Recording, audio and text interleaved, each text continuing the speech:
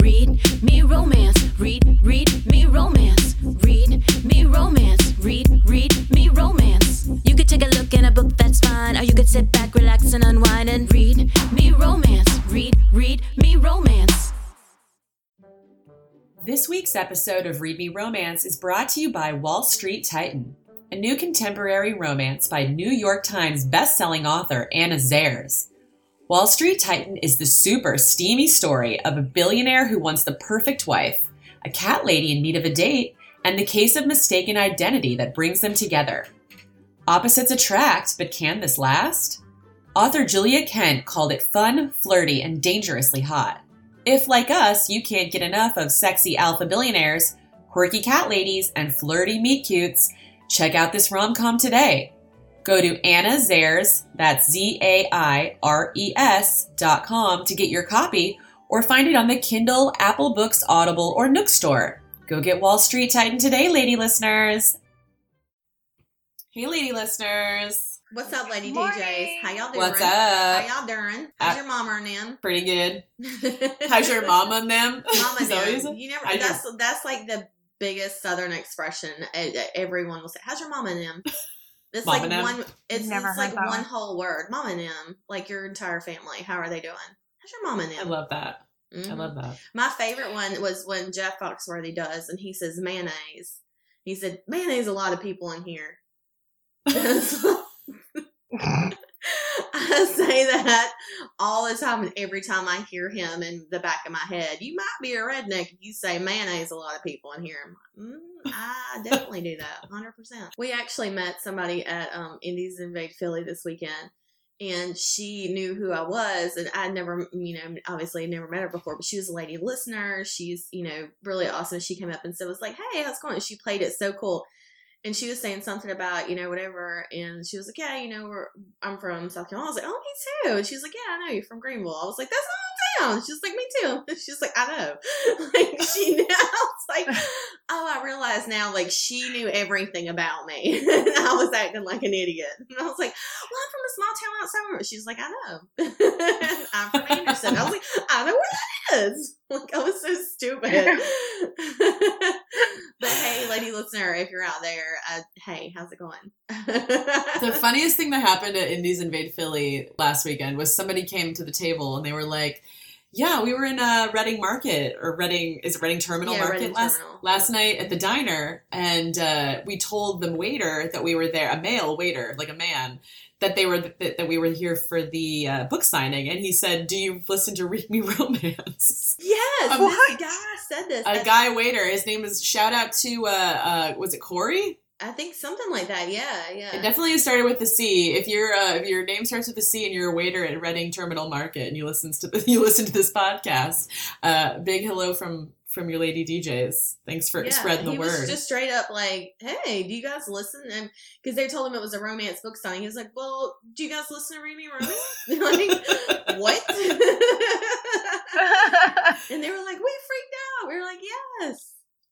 I don't know why we didn't go there. We should have gone and stopped by. Just to see. I know. It was incredible the amount of lady listeners that came up and said, "Hey." Almost everybody that came to the table was like, "Oh, and I love the podcast." That's awesome. Yeah. Almost offhandedly, and we were like, "Oh, wait, come back! You're a lady We have listener." shit for you.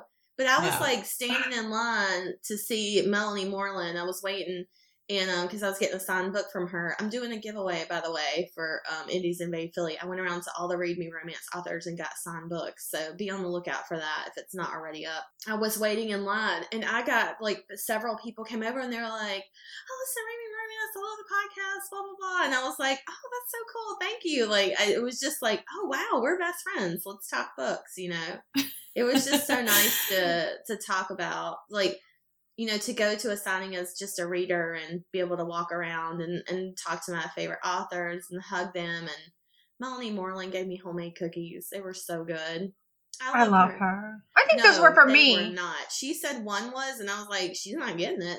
I straight up told her. I was like, "You can give me a cookie from Melissa. She will not receive it, okay?" I was like, "This is on your conscience, Melanie, not mine." I am clear. So that was really sweet. And then, there was Aurora Rose, and we got to talk for a while, and Natasha Madison was there, and it just, Sarah and I, oh my God, listen to me, Catherine Nolan, she was the one that was across from Tessa, and her mom and dad were there, and they were so freaking sweet. They were like these little, just sunshining, smiling, happy little people. Like they were so skinny and short and tiny, like just like her. And they would just look so sweet and proud of her. And it was. That was so her first sweet. signing. Oh. Yeah, it was her first signing. Yeah. Was it really? She Awesome. came last year just to say hi to everybody, and I was like, I hooked her up with the organizer, Jennifer. I was like, she wants to sign. She lives down the street. So it was really cool to see her, like, a difference a year makes, having her just be there as a reader and kind of like, oh, I don't know if I'm ready to do this. And then watch her have a line of people waiting to get awesome. books signed. And it was really, she was saying how fulfilling it was. And just really happy for her. So yeah, she's really fantastic. great. And really, she's a really kind person. I really like her. And I got to hang out with Lisa, who, we know through Cara D. She helps her out. Mel and I met her years ago. She's so sweet. She was working Tony Aleo's table. And so I seen her dress. God, was it not? She looked hot. Like, I saw Tony was that the red dress? Yes. Okay, so that was her assistant? I seen it on Instagram. I stopped and scrolled back and was like, oh. Wait a minute, so that was the assistant? Because I don't know what Tony Tony Aleo was wearing the red dress. Tony was wearing the red dress. Okay, I didn't know what she looked like, but I was like, dang, show up as an assistant in that dress. That's like showing up to a wedding dress, a wedding in white. Right? No, Lisa was really cute. She was in jeans and a sweater. She was like, I want to be comfortable. Are these people crazy? Where's my Diet Coke? And I just love her so much. I saw Tony in the lobby so I came down. I had just dropped my bags. The second I got to the hotel, I saw two lady listeners came on the elevator, and I didn't realize it. They were both like, hey. And I was like, hey. I said, these people are really nice. They're like, we're lady listeners. And then they showed me, they pulled out their phones, and they had pop sockets. And I was like, oh shit, oh my God. I've been here 3 seconds. This is so cool. And so we talked for a minute until I had to get off the elevator. I was like, I guess I have to leave now. I dropped my bag, and my favorite thing to do in Philly is go to Reading Terminal and get one of the pretzel wrapped hot dogs, because it's like all beef hot dogs with fresh homemade pretzels wrapped in it. You can get these really good mustards to dip it in and stuff, but I like it plain either way. So I dropped my bags. I went down the elevator, and I was heading to get my hot dog, and I saw Lisa. She was coming up the elevator with a bag of Diet Cokes, and I was like, do you want to go eat with me? She was like, I just ate, but yes. And so we ended up going and eating again. But when we were on the way back, I saw she was meeting Tony at the bar, and so I walked up and I talked to her, and she's just she was so sweet and just so funny and just bubbly and full of life, and I just felt like I could see a lot of myself in her, in Tony Aleo, the way she's just really personable and stuff. I always feel good when I'm around her, And so she writes hockey, right? Do what? She writes hockey? Yeah. Mm-hmm. Yeah. Do you remember the time on Twitter when this comedian sort of poked fun a little, not intentionally, but kind of said something tiny bit condescending about her book? No. And he's actually one of my favorite comedians. It's Paul Scheer, and he's married. He's not necessarily a comedian. He's more like a he does improv, and he's an actor, but he's married to a badass feminist. And I think she probably had something to do with him reading the book immediately and then tweeting about how great it was. Oh, do you remember way, this? Really? Yeah, he was like, I'm so sorry. I honestly didn't mean to be condescending about this. He read the book, and he was like, it was good. He live tweeted it. Oh, no shit. Wow. Yeah. That's really good. You know him from the League and all these things. Who does he play on the League? He's he's bald, he's got a little gap in his teeth. Paul Scheer. Oh, yes, yeah. I know who you're talking about. Is that right? Is that what you said? He hosts my favorite podcast, one of my favorite podcasts, How Did This Get Made? I was just talking about it. Oh, okay. He earlier. used to, if you're my age, he used to do I Love the 80s and 90s on VH1. Do you remember that show? The best show. That was the best show. It was Weird Al Yankovic and Doug Benson. Tanya all those Harding comedians was on there. It was insane. Oh, that was the best show. And then there was another show on at VH1 at that time called The World Series of Pop Culture. Uh-huh. Yeah. I actually started a petition to bring it back. Because I fucking love trivia and I love pop culture. And it was one of my favorite shows. And I don't know, it was like one season of it. It was so good. That's awesome. Anyways. Mm-hmm. So I started a Facebook group to bring it back. Oh, yeah. Welcome to Read Me Romance. It's Millie Taiden week. Am I pronouncing that right, Mel? Millie Taiden, right? I don't know. I've never asked her to say it out loud. I've never heard it out loud. I've never heard most people's names out loud. But we're here with a paranormal. This one's called Winter's Captive. And Mel, tell them what it's about. A little bit what it's about. It's about a woman that's going to a wedding and she gets a little off track and she kind of gets kidnapped. And the guy who kidnaps her kind of realizes, baby, this might be my mate I just kidnapped. So Classic. It's cute. It was, I think, yeah. It's all of her heroes and heroines always feature usually a BBW, don't they? She's always writing like curvy women and stuff, which I love. And her heroines are always extra sassy and they backtalk a lot and they're funny. I like her sassy. She's one of my favorite for paranormal, and all of her stuff is in Kindle Unlimited too, and she's got a ton of audio, so you guys can really load up. She does like all of her stuff is like fated mates, where it's like the second they see their person they know, and then that's on. And what I love about a lot of her stuff is she has a wide range. So if you're looking for something for an hour or two, you can find a book from her. If you're looking for something that's going to take all day to read, you can find something from her. She does all of it. And she does them all in audio, too. So you can even get a short audio if that's all you're looking for. This is like, if you've never read her before, you're just going to, you're in so much. Like, I envy you because you're about to binge your face off. She's got so many good books, so many different series. Like, she literally has everything. So I'm so excited she's on the podcast. We've been trying to, I think we said that last week, we've been trying to get her on here for like a year. But scheduling has just been like crazy for her because she's got a release like every other week. This is her bio. Hi, I'm Millie Taiden. I love to write sexy stories featuring fun, sassy heroines with curves and growly alpha males with fur. My books are a great way to satisfy your craving for paranormal romance with action, humor, suspense, and happily ever afters. I live in Florida with my hubby, our kids, and our fur children, Speedy, Stormy, and Teddy. Yes, I am aware I'm bossy, and I'm addicted to chocolate and cake. She fits right in here. Yep. I'd love to meet new readers, so come to sign up for my newsletter and check out my Facebook page. We always have lots of fun stuff going on there. So I'll put all those links. I'll give you guys a link to her Facebook group, too. It's actually really active. I'm in it on my personal page, on my personal account. They're always posting stuff and saying funny stuff in there. I enjoy that group a lot. She posts deleted scenes and extras in there, doesn't she, too? Like in her personal Facebook group.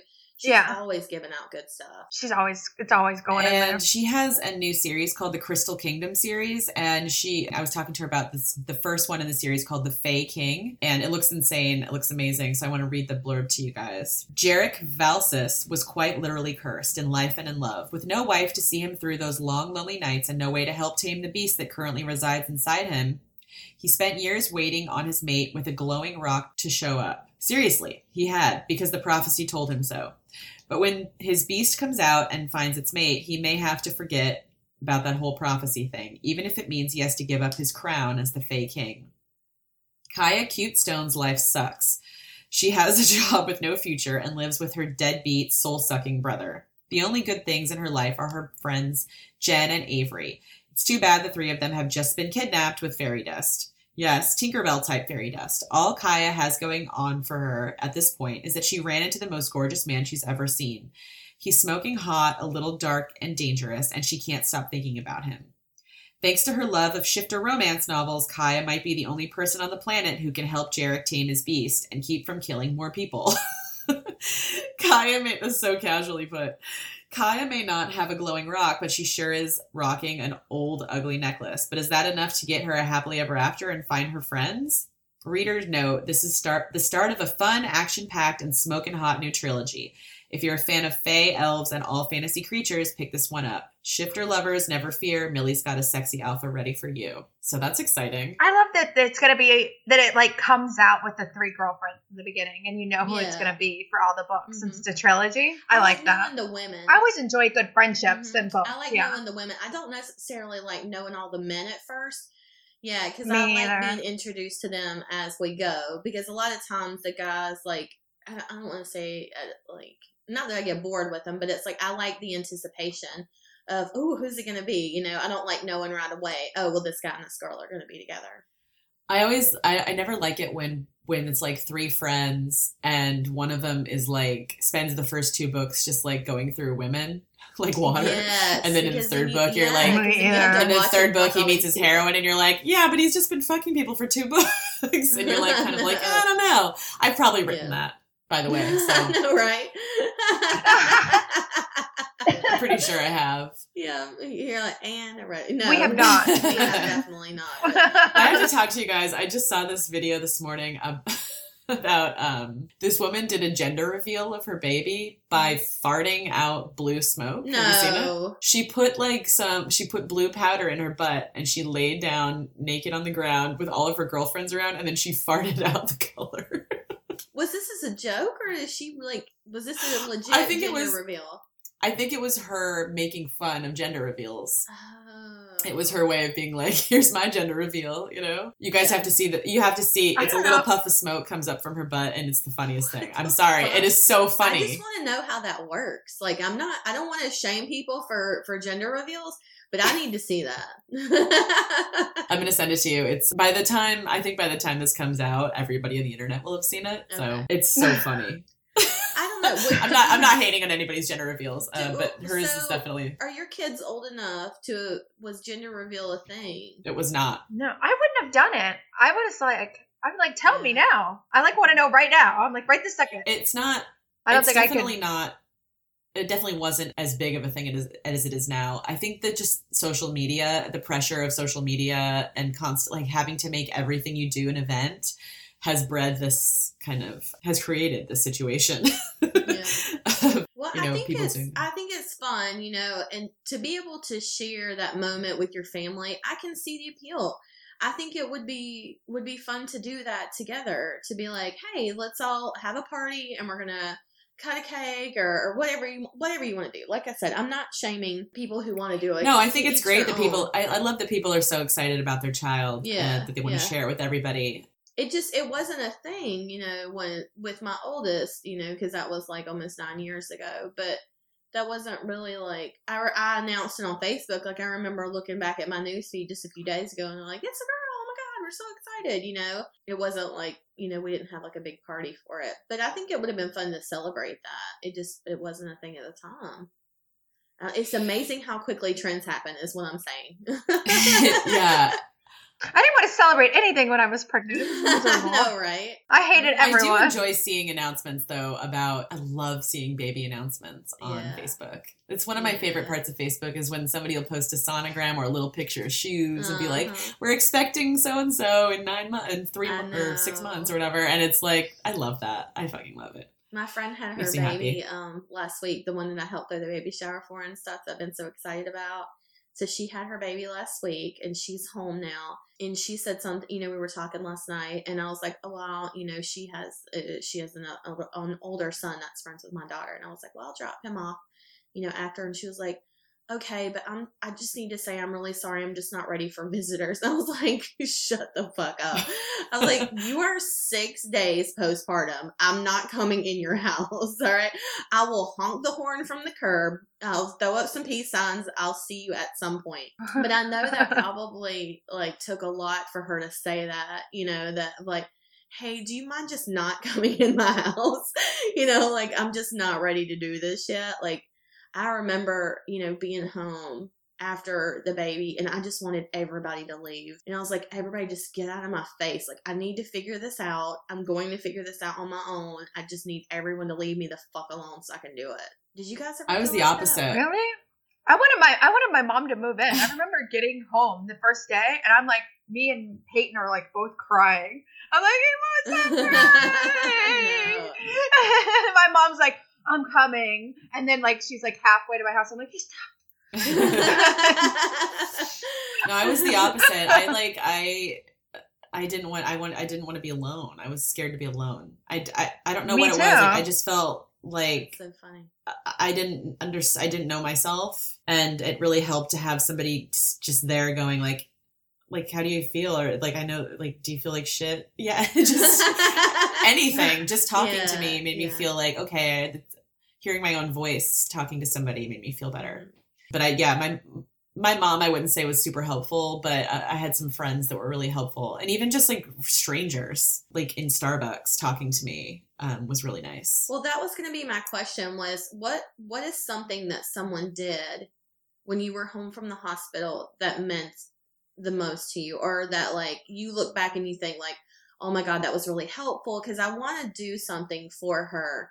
But I offered to make a meal, but her husband cooks a lot for them and stuff. And I was like, well, let me know when I can cook dinner. And I know that'll be a while at some point, but I don't know. Like I want to do something nice for her, but not invade her space or whatever. You know what? One of the nicest things somebody did for me recently was they left a takeout menu with a gift card attached to it on my porch. Oh, that's really sweet. That's a good idea. And yeah. I was like, it's not like you need permission to do takeout, but it was like somebody going, "You're doing takeout." Yeah. And it takes it takes it off your plate. Like you don't have to go, "Oh God, we're doing takeout again." Like, where are we going? I feel like a shitty mom. Mm-hmm. It was like somebody going, "You're doing takeout. Here's some money. Here's a menu. Pick something and order it." Yeah. And it's like, it's really nice. It's like permission. So I liked that, but also something for the mom, like wine. If she's a wine drinker, get her some wine. Get her a Moscow Mule kit. Something to be like, you deserve this. You can take an hour for yourself tonight. But there's sometimes things nothing really helps until you have that routine down, does it? Yeah. I remember my daughter's godfather, he came over the day we brought her home. He came over we were home like an hour. He came by and he had a car full of food. He had made like fried chicken and corn and green beans and mashed potatoes and everything. And he just dropped it in my kitchen and he walked out. And I was like, I love you. Like it was, that was, I ate on that for like a week. It was like the greatest thing ever. Food is so helpful. Mm-hmm. Yeah. Speaking of babies, I watched this comedy special on Netflix called Lobby Baby it's Seth Meyers from Saturday Night Live. It was so good. I don't know if you guys like stand-up specials. I think Leah, you watch stand-up specials. Yeah, I do. So it was Seth Meyers stand-up? It's his 1 hour special. It's Seth Meyers. He did like Weekend Update, and now he has a late night talk show. But he's talking about or something, something like that. Yeah. But he was talking about how both of his children were born. Like one was born in like the back of a cab, and one was born like in the lobby of their building. No, he's got his wife would just like start having contractions, and then they would just speed up, and then that was it. But he told this story. I'm not going to tell the whole thing, but. So she delivered the baby in the lobby of their building, and obviously the fire department and the police are there. and nobody, like none of the firemen or cops say anything about recognizing him. They don't acknowledge that he's a celebrity. He doesn't even really know if they know who he is. Mm-hmm. But on the way out, one of the firemen goes, "I guess you got your monologue for tonight." And I was like, I fucking love New York City. That was the epitome of a New York City fireman, just like not making a big deal about anybody. Like, you don't impress me. Don't give a shit. Just that little thing. Yeah, I thought it was one of the greatest. So that's awesome. I was just going to say, yesterday I went to get new headshots, and then I went to the gynecologist right afterwards. So Did you feel really fresh? I said in my Facebook group, it was the most romantic annual exam I've ever had. Like I went in there in heels, a dress, and full makeup. And my hair done. I was like, what was I thinking? Oh my God. Like you were just done up. Your vagina is nice and prepped. Like that's awesome. Yeah. Fancy underwear. I just like, and I got a referral for a mammogram is what I wanted to say. Cause I get that baseline, girl. Baseline mammogram. They said from 35 to 40, you can get your baseline mammogram. And I was like, okay. And you had said it, or you had said it to me before. Yeah. So I did it. I'm going to do it. And good. I just feel like that's a load off my mind. So yeah. Well, it's just something you want to have, and you don't have to do it again for like another 5 years after you do it. Cause I don't think you start regularly until you're over 40, I think. But, unless you have a history, talk to your doctor. I don't know. I'm not a doctor, but I think like once you get your baseline done, you can wait a few years afterwards.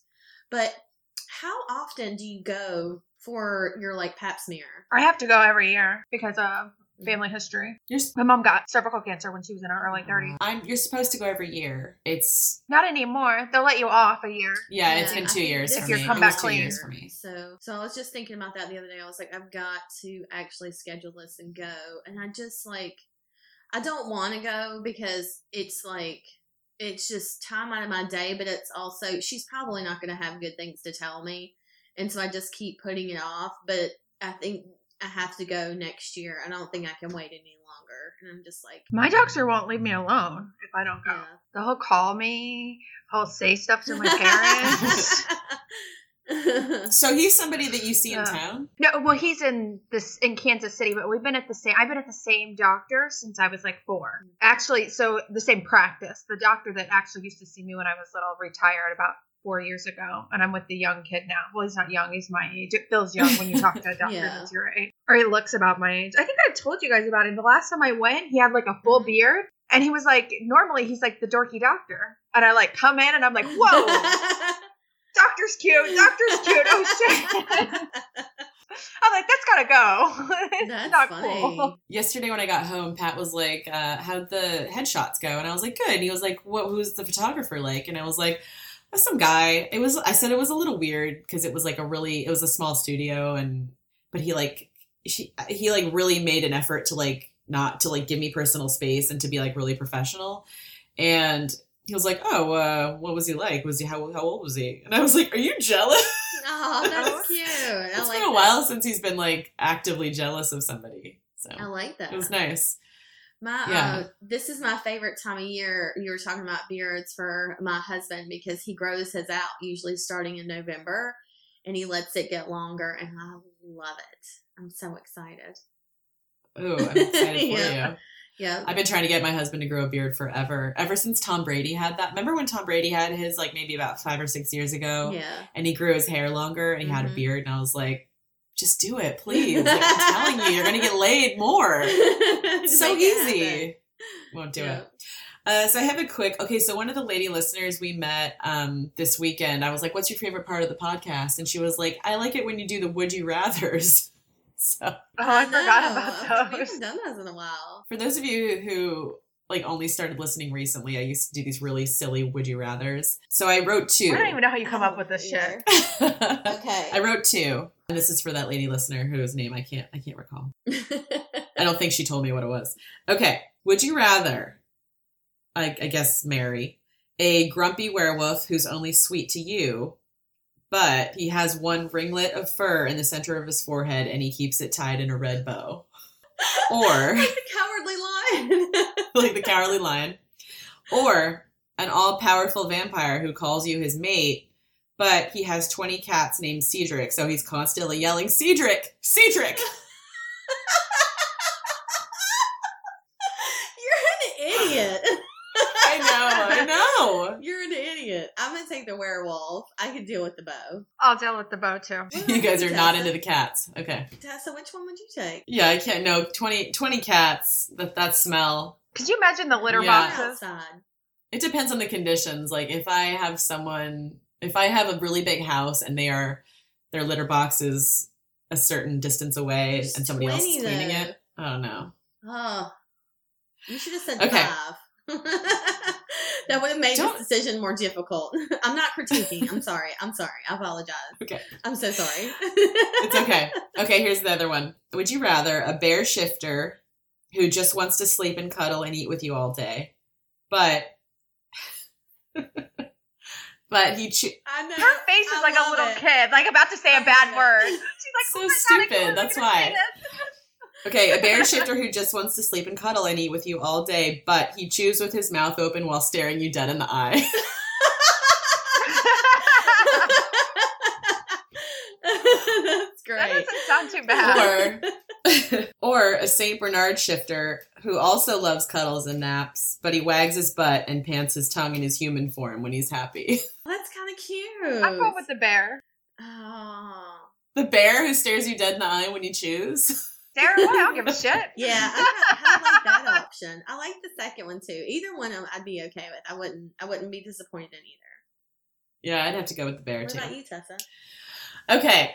So we're going to go ahead and play the first installment of Winter's Captive by Millie Taiden. And when we come back, we'll tell you about new releases and what Millie's giving away on readmeromance.com. So stay tuned and enjoy.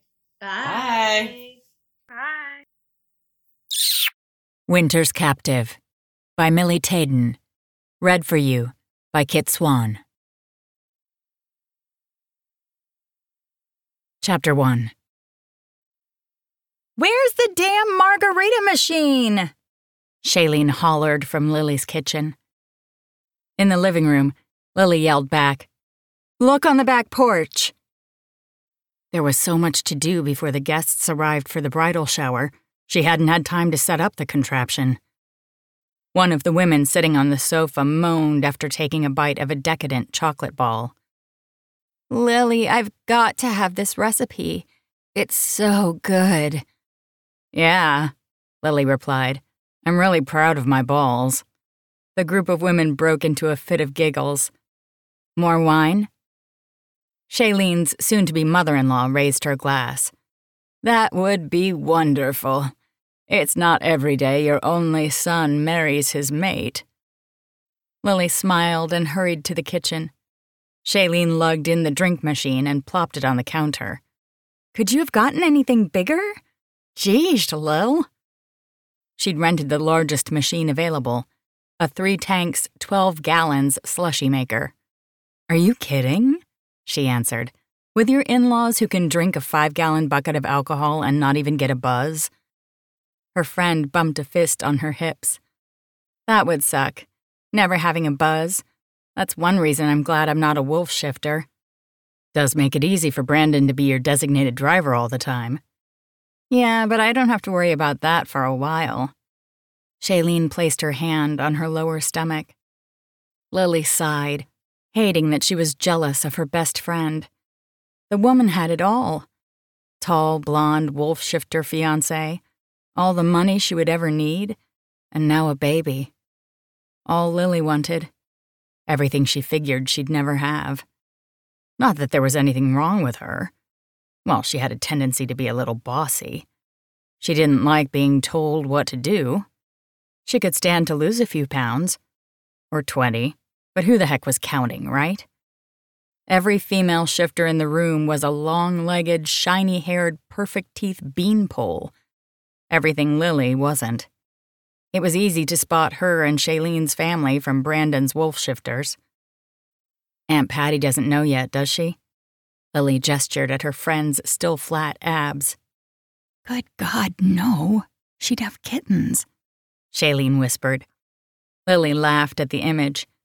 Aunt Patty with her matronly gray skirt that fell to her knees, black pumps, hair bun, and lips constantly puckered in a sour face. "Did you call the decorator to order those crystal snowflakes we talked about? Those will look amazing hanging off the baby pine centerpieces." "Of course. What kind of winter wedding doesn't include snowflakes?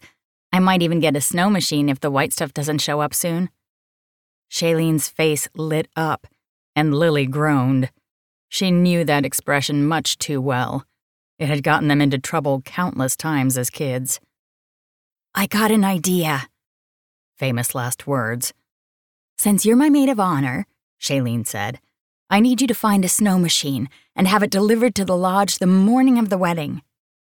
"Shailene," Lily said, "nobody is going to deliver that kind of thing all the way out there." Shailene's lower lip turned down as if she were about to cry. God, Lily knew this look too. It always got her cousin what she wanted. Lily tried to use that trick, but it failed every damn time. "Okay, I'll work on it." She was such a pushover with her family and friends. She'd do anything for them. But when it came to business, she was an ice queen with nerves of carbonite. A meek mouse wouldn't have worked her way through the ranks to become VP of the company's biggest accounts. The noise in the living room was becoming alarmingly loud. Lily grabbed another tray of finger foods and a bottle of wine. Someone in the other room called out, "Where's the bride-to-be? Get her out here." Lily grinned at Shailene. "You're being summoned, favorite cousin of mine."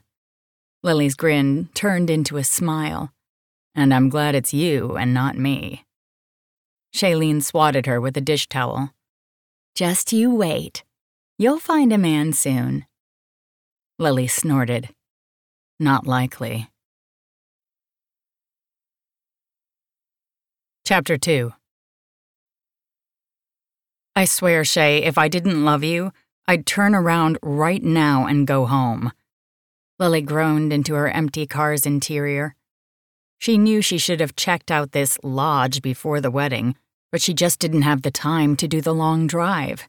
She had to work when Shailene and her mother came up. The pictures of the place were beautiful, though. Through a Bluetooth connection, she spoke to the current bane of her existence. I've been driving forever here in the boonies, and I can't seem to get there. You know, New York has great wedding locations, she grumbled.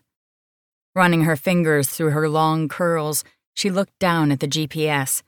It flashed a straight arrow and indicated she still had another 60 miles of driving before she arrived at the lodge. That is not the boonies, Shailene laughed. Thank God the wedding isn't until later this evening. You have enough time to make it here even if there's traffic. Guilt made Lily wince. It was her own fault she was running late. If she hadn't had problems at the office, she would have been at the wedding site yesterday. But when one of her biggest clients wasn't happy, it was her job to get them back to loving the bank where all of their money was deposited. I'm sorry, Shay. I'll be there soon, and it all will be absolutely perfect. Shailene sighed loudly. I know. Brandon is already freaked out because I told him there's no wedding without you. The image of her cousin's big, sexy fiancé freaking out made Lily burst into laughter. Brandon was not the type to let anything worry him. Even though Brandon and his friends were extremely hot, she personally preferred a more rugged look. Listen, you and I both know that Brandon is the last person who needs to worry about your wedding. He's got you locked so tightly to him, you two don't even need to get married. Shailene gasped. We do if he wants me to sleep with him again. There is no way in hell my baby is going to be born out of wedlock. An underlying panic came through along with Shailene's threat. Lily rolled her eyes. Their family was old-school traditional, but Shailene had already done the chandelier-dangling mambo with pretty boy Brandon. The couple's unborn child was a blessing, and when it was conceived shouldn't matter. Relax, Lily said. My makeup artist and hairdresser are here. The woman sounded so excited. Oh, Lily, what about you? Don't worry. My hair is done with the ribbons attached, and my face just needs a powder before I walk down the aisle. Perfect. Shailene sighed. I'll see you soon, my love. Call me if you run into any problems. I'll have Brandon's sexy brothers go get you. Sure, I'll call you in case I run into any trouble. But the road is steady. My hybrid can handle it, no problem. I'll be fine. See you soon.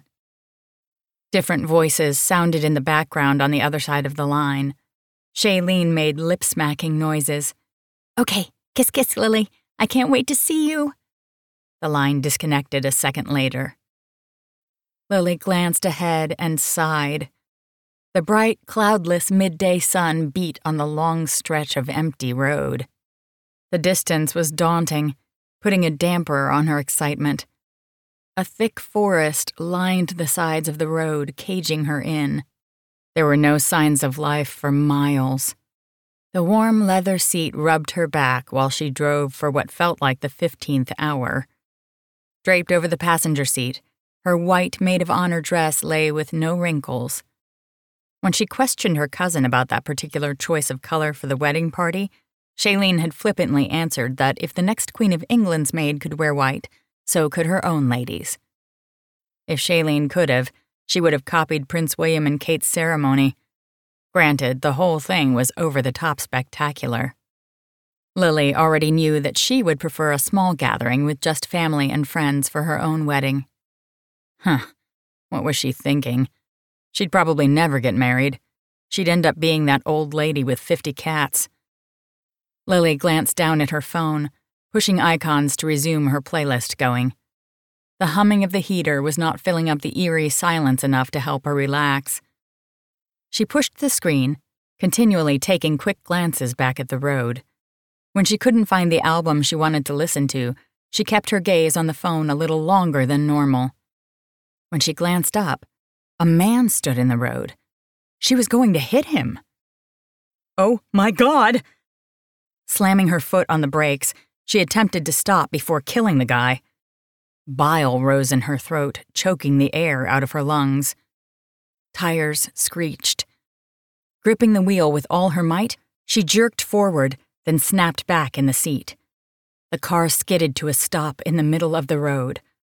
Her rattled heaving and heartbeat were all Lily heard. Her legs had gone completely boneless.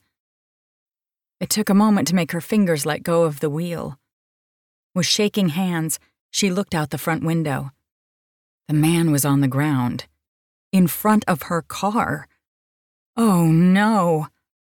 She removed her seatbelt and rushed out of the car, leaving her door open. Cold air surrounded her the moment she left the comfort of the vehicle.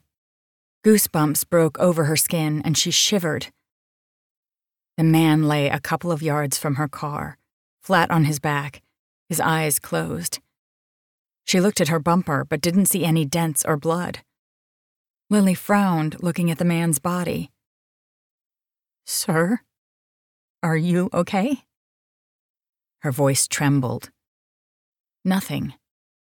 The man didn't move, twitch, or blink. Shit.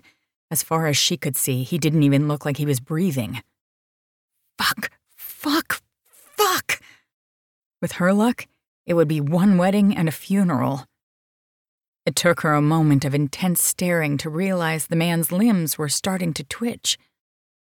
Popping and cracking noises sounded as if his bones were breaking. Lily's eyes widened. She stared, mouth agape, while the man contorted and sprouted fur. Holy shit! What the— Yeah, it was official. She'd watched way too many horror movies, because there was no way this man was changing before her eyes. His face elongated. Disbelief held her in place, staring at the man in complete shock. Maybe she'd dropped acid and forgot. His jaw and nose took the shape of a muzzle, and his mouth opened to show canines the size of Shay's teacup Yorkie. No longer caring if the man was injured, she whirled around to rush back to her car. A loud, piercing growl made her jerk to a stop. She glanced at the inside of the vehicle. A second, big, furry creature, which looked a lot like wolves on steroids, was inside her car. How the hell did that thing get in there? She gaped back at the changing beast on the ground. Time slowed. She gulped and watched the animal stretch. Common sense yelled, "Run!" Cursing herself for wearing socks and flip-flops instead of her usual trainers while driving, she ran into the cold, thick forest. Two loud howls pierced the dead silence behind her. The hairs on her arms stood on end, urging her to move faster. Heat spread with each rub of her thighs and made it uncomfortable for her to run. Pretty soon they'd be chafing. Damn it. She should have worked out. She should have lost some weight. Fuck it, she should have been there yesterday with everyone else. If she had, she wouldn't be running in the damn forest in flip-flops from some kind of werewolves. Hysterical laughter bubbled up inside her. Saying she was in trouble was the understatement of the century. Breaths rushed out of her, and moments later, her side began to cramp painfully. Clearly, she would be getting mauled to death because she was out of shape. With every step she took, she made promises to every god she'd ever heard of. She vowed that if she got out alive, she'd live better, exercise, eat healthy, and quit eating chocolate. Two loud growls sounded from either side of her. Lily stopped dead in her tracks. It was useless to continue. Her lungs wanted to burst in her chest. She looked at the surrounding trees, taking in the dark bushes, big trunks, and thick leaves. Where the hell was she? Dim light filtered through the small openings between branches. The lack of bright sunlight made the hour resemble evening instead of afternoon. Adrenaline kept her body's temperature high and stopped her from feeling much of the cold. Leaves crunched to her left, and she jerked her head towards the noise. One of the big wolf beasts appeared from behind a tree. He was big. Too big. She couldn't stop staring. Branches snapped to her right. The sound made her turn to see the other animal. Like a spectator at a ping-pong match, her head snapped back and forth between the two creatures. Chapter 3. Nice doggies? Blood thundered in her ears. Dread spread through her, making it difficult to think clearly. Her temperature shot down to the South Pole, and cold seeped into her pores, shaking her to the core. Lily took a small step. Both animals closed in on her. Her chest rose and fell with each hiss of air out of her lungs. Bones began to pop, first on one and then the other wolf. Seconds later, two tall, good-looking, and very naked men stood before her. Oh my God. Shifters. Wolves, to be exact. The only shifters she ever met were Brandon and some of the females in his family. She'd never seen any of them shift, or in animal form. They were damn huge on 4 legs. She gazed down at each of their crotches. Hot damn. Huge in human form, too. Look, you two stay back. I warn you, I know karate and other self-defense stuff. Her gaze wandered from one guy's package to the other. It was official. She was going to hell. You need to come with us, one of the well-endowed hot guys said with a serious frown. Are you kidding me? I've seen every horror movie known to man. Sure, you guys don't look like the usual misshapen, incestuous cannibals, but hell no. Everybody always dies in those movies, and I'm not going to in real life. No fucking way. She folded her arms over her chest and took on a stubborn stance. She had to wait for the opportunity to escape. Right now, she could go nowhere. If she showed no fear, maybe she'd have a better shot of surviving. The blue-eyed hottie gave her a dimpled smile. Good God, the man had dimples. The nerve. Cade wants to see you, Dimples said.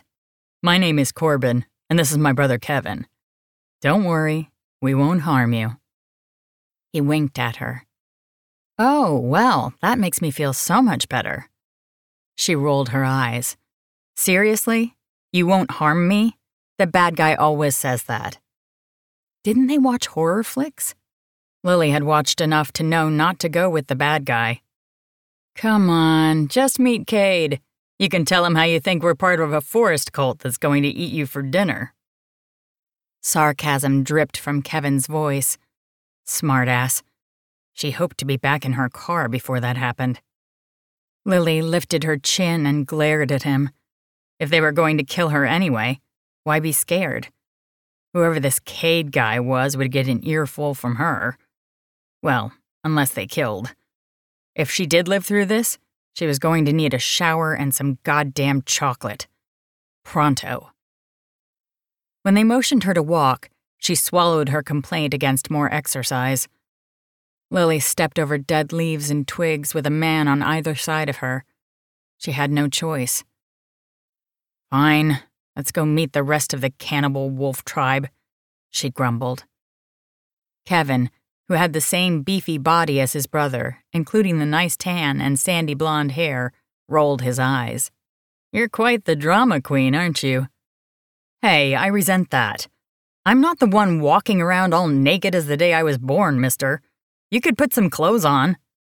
Where are your clothes, anyway? It's super cold out here and you're stark naked.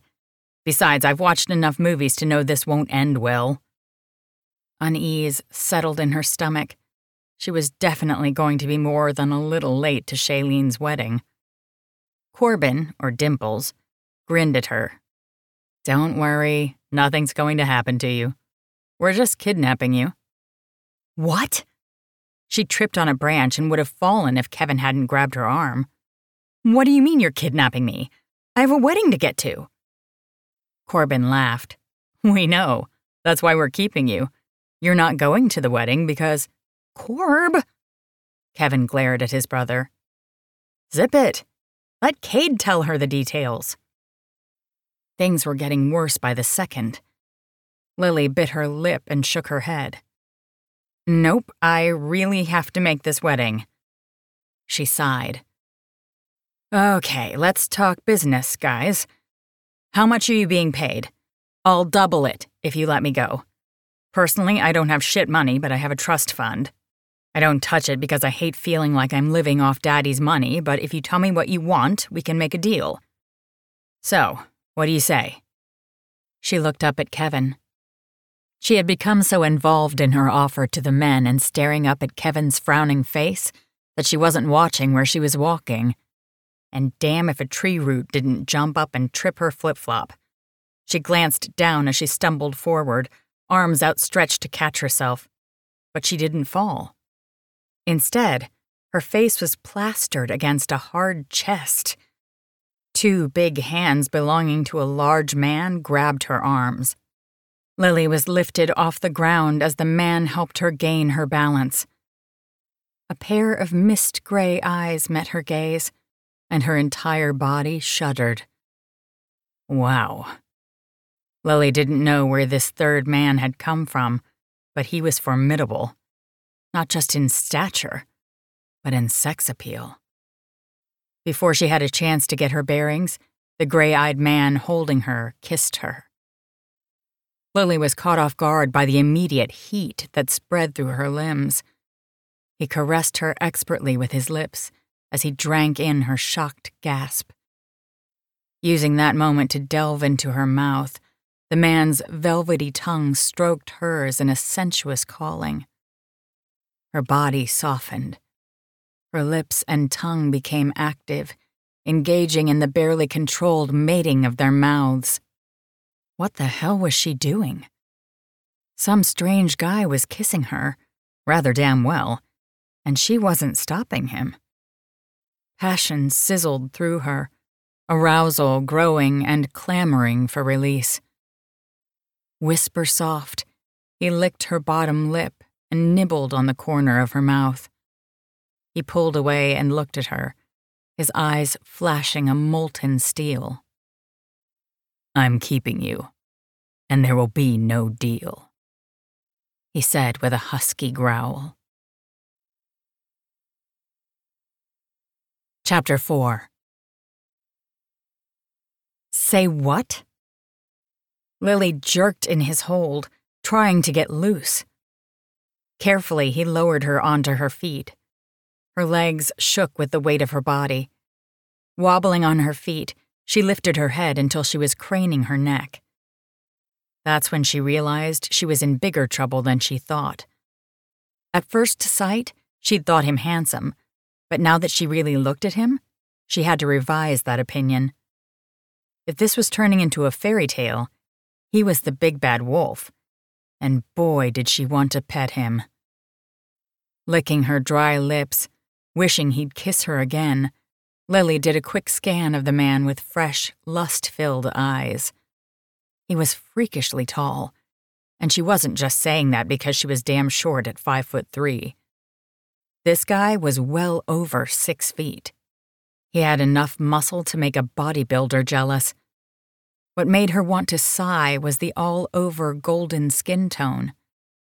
He wasn't wearing a shirt, making it easier for her to mentally lick his body.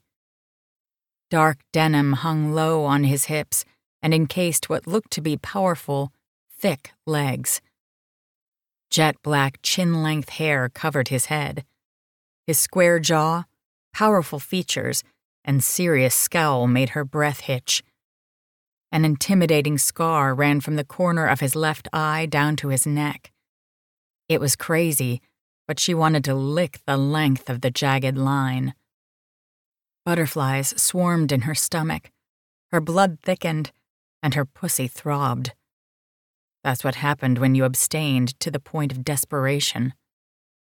He sniffed and frowned, his gray eyes brightening, and she wondered what the hell he smelled.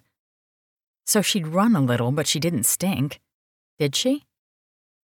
Trying to act nonchalant, she lifted her arms in a stretch and sniffed both pits. Nope, she didn't stink. Cade watched the curvy, dark-haired beauty sniff her armpits. He bit back a grin, wondering at her strange action. Word had gotten to him that Brandon's fiancée was pretty, but this woman was captivating. Long brown curls framed a heart-shaped face with high cheekbones and honey-toned skin. Dark brows arched over amber eyes. Her full lips, currently being licked by a sexy pink tongue, made his cock harden in his jeans. On her head, she wore a floral wreath with hanging colored ribbons. It was similar to brides he'd seen at weddings. Some primal urge pushed him to kiss her when she'd bumped into him. The soft feel of her body had played havoc with his self-control. Her scent had immediately called to his animal. He hadn't expected the hunger inside him to take control, to push him to mate her. Shocking him even more, his wolf was still urging him to do it. In all his years, Cade had never lost control over a woman's scent. His animal growled, wanting what he perceived to be his mate. Cade took deep breaths, reined in the beast, and glanced at the woman. The one that was now his. Her breathing quickened, and he could smell her arousal from the moment she'd seen him. The longer he stared at her, the thicker and potenter it grew. It was sexy as hell. How ironic. Brandon had taken his fiancée 5 years before, and now Cade would take Brandon's. She frowned, clearly confused. Then she glared. "Hey, hotshot, you done ogling?" Interest had his own brows rising. "Are you?" A lovely shade of pink covered her cheeks, and if possible, she looked even sexier with the guilty look. "I wasn't ogling." She cleared her throat. "I'm merely noticing that nobody seems to wear any clothing in this place." She glanced away from him, but not before giving his body another full once-over. She rubbed her bare arms with her hands and shivered. "It's too damn cold to be walking around like you're at the beach. Don't you people get cold?" The pack's cabins were not far behind him. She peered around, curiosity filling her gaze. The animal inside him pushed at his skin again. He clenched his hands into fists and gritted his teeth. The wolf liked her scent and wanted her. Cade was in total agreement. A few hours ago, the plan had been simple. Keep Brandon's woman from the wedding to torture the man. Cade didn't really want a mate. He only wanted Brandon to suffer a bit. But now that he'd seen and tasted the petite brunette, the plan changed. He wanted her for himself. "Are you Cade?" Her husky voice pushed at the arousal in his jeans. "I'm Liliana Rojas. Lily for short. Anyway, I'm late for a wedding." "I know who you are."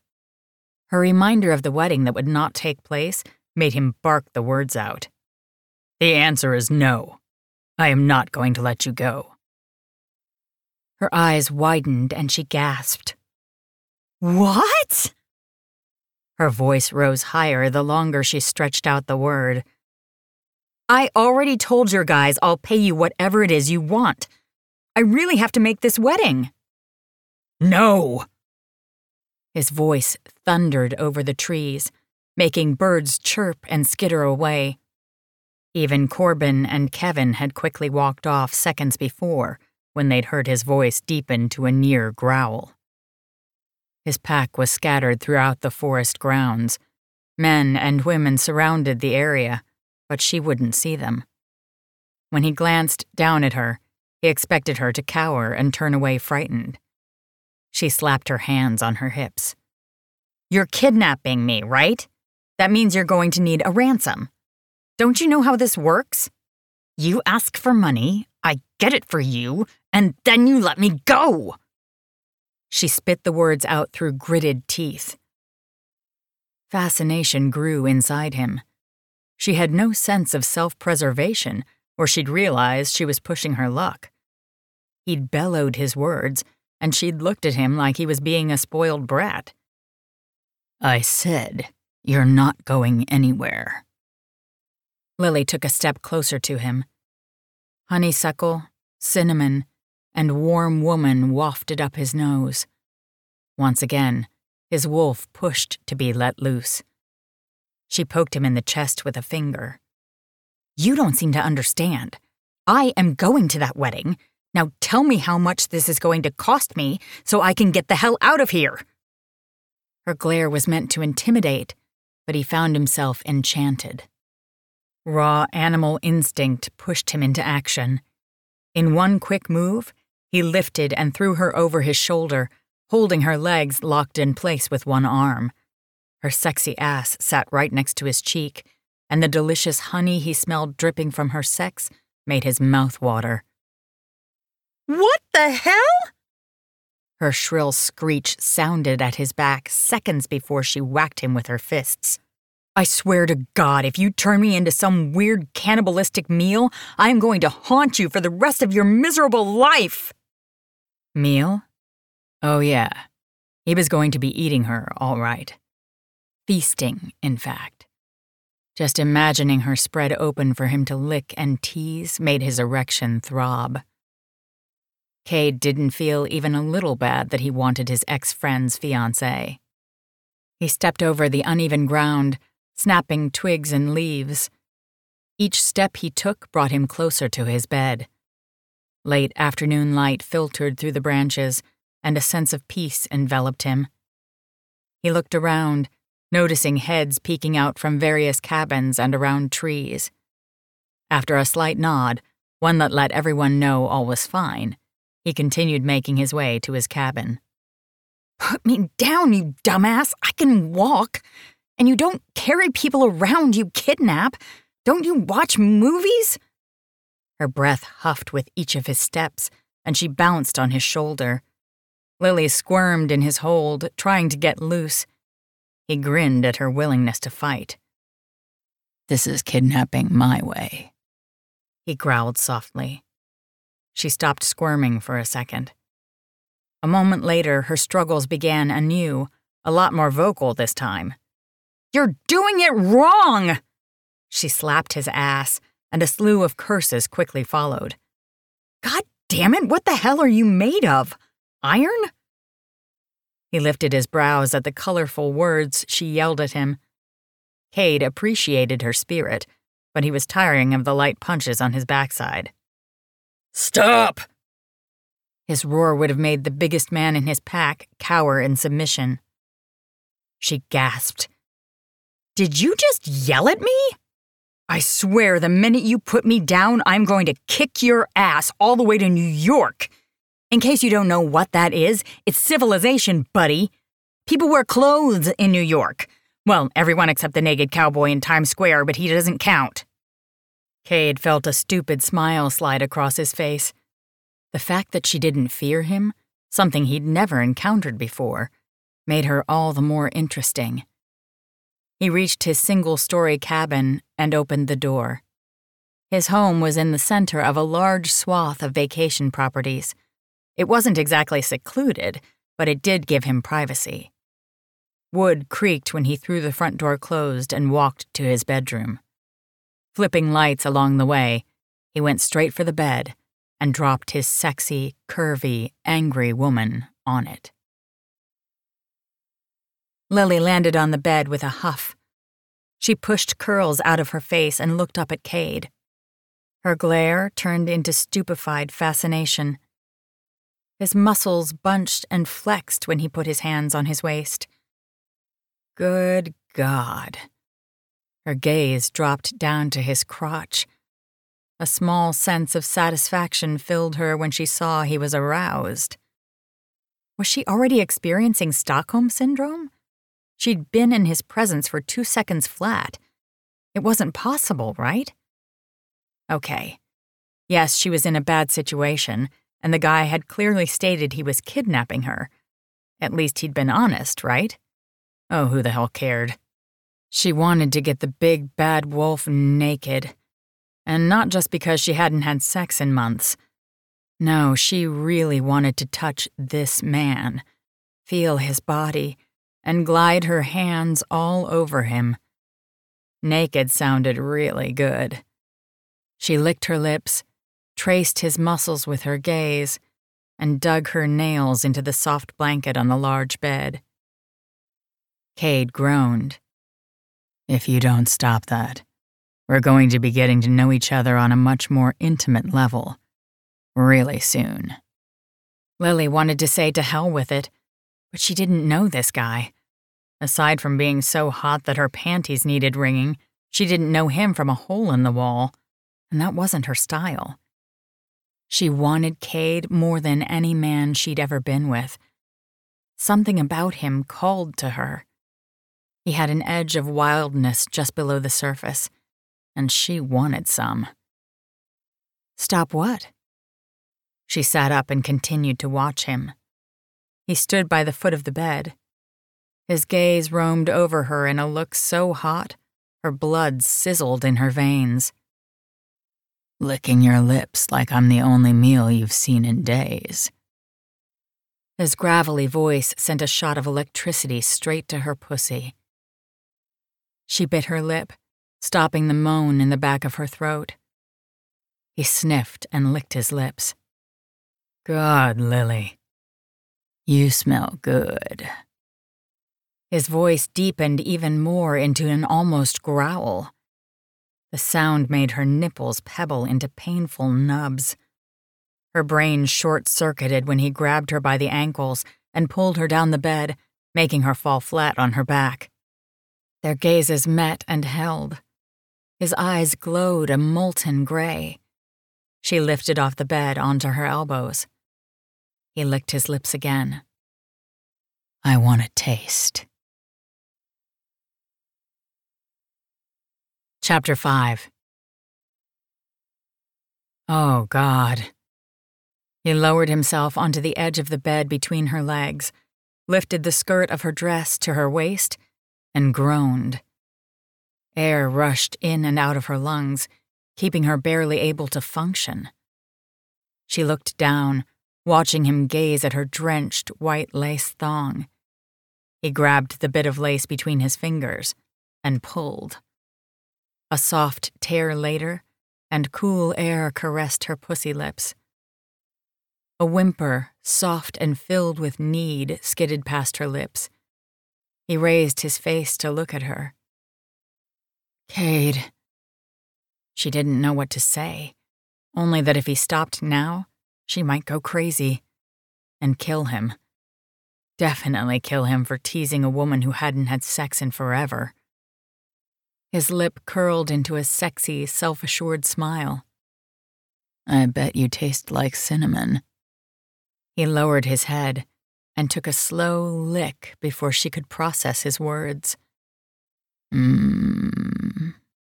He growled into her pussy. The vibration sent a wave of pleasure cascading through her. She dropped back onto the bed, holding the sheets in a white-knuckled grip. Oh, my. He licked her pussy, around her clit, and down to her anus. Fire lanced from her belly down between her legs. God! Cade licked her entrance, thrust his tongue into her wetness, and proceeded to fuck her with it. She moaned loudly.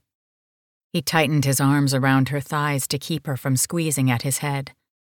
In and out.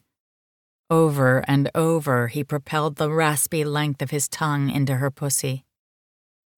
Lily released the blanket bunched in her fists and grabbed the soft strands of his hair with both hands. She ground her sex into his mouth, rocking her hips over his lips. Oh, she moaned, turning her focus solely on the winding tension inside her.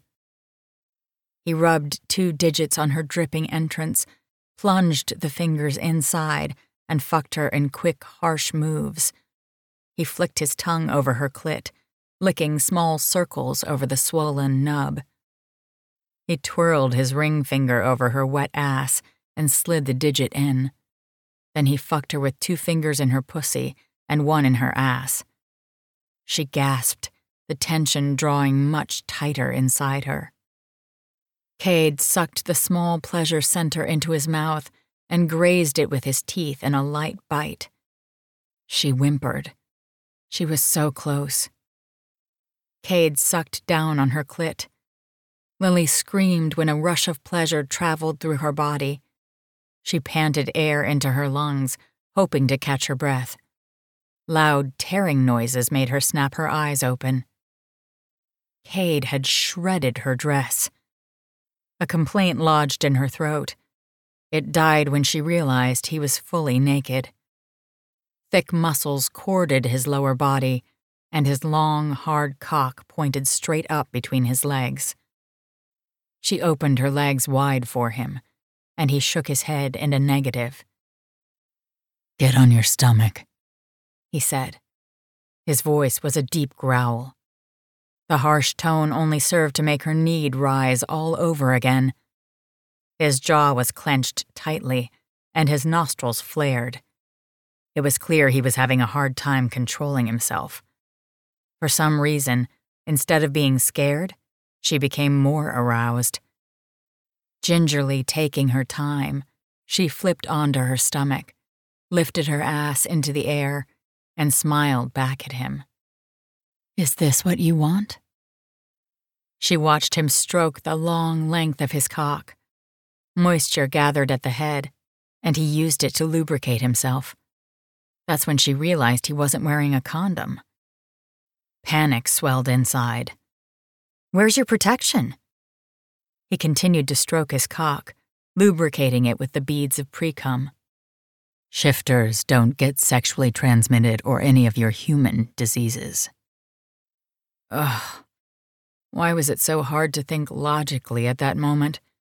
She wasn't worried about pregnancy with her IUD, but she'd never had sex without a condom. Was that enough? The question disappeared from her mind when he stepped close behind her, gripped her hips, and rubbed the head of his cock between her cheeks.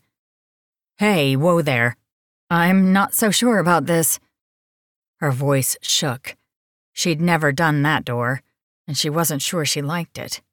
It was one thing for him to work his way there during a sexy session of freakiness, and quite another for him to shove his very large cock back there without a "let's get ready to rumble." "Relax, baby. I'm not going into your ass. Yet." He grinned and slid the head of his cock down until he was at her entrance. "Unless you want me to," he added, and drove forward, filling her in one quick glide. "Oh my goodness." She dropped her head forward, her forehead resting on the soft sheets and her hands gripping the bedding. He withdrew until he was almost completely out of her and slammed back in. She moaned, grasping the sheets tighter. His cock slammed in and out of her pussy in quick, fluid moves. His grip on her hips tightened. The sound of flesh slapping flesh, mixed with her loud moans and his groans, filled the early evening air. With each hard thrust into her, he pushed her closer to her climax.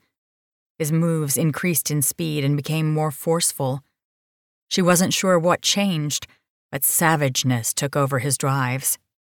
His powerful jackhammering of her pussy from behind had her seeing double. He growled, dropped over her back, his moves still faster, harder, and with a growing desperation.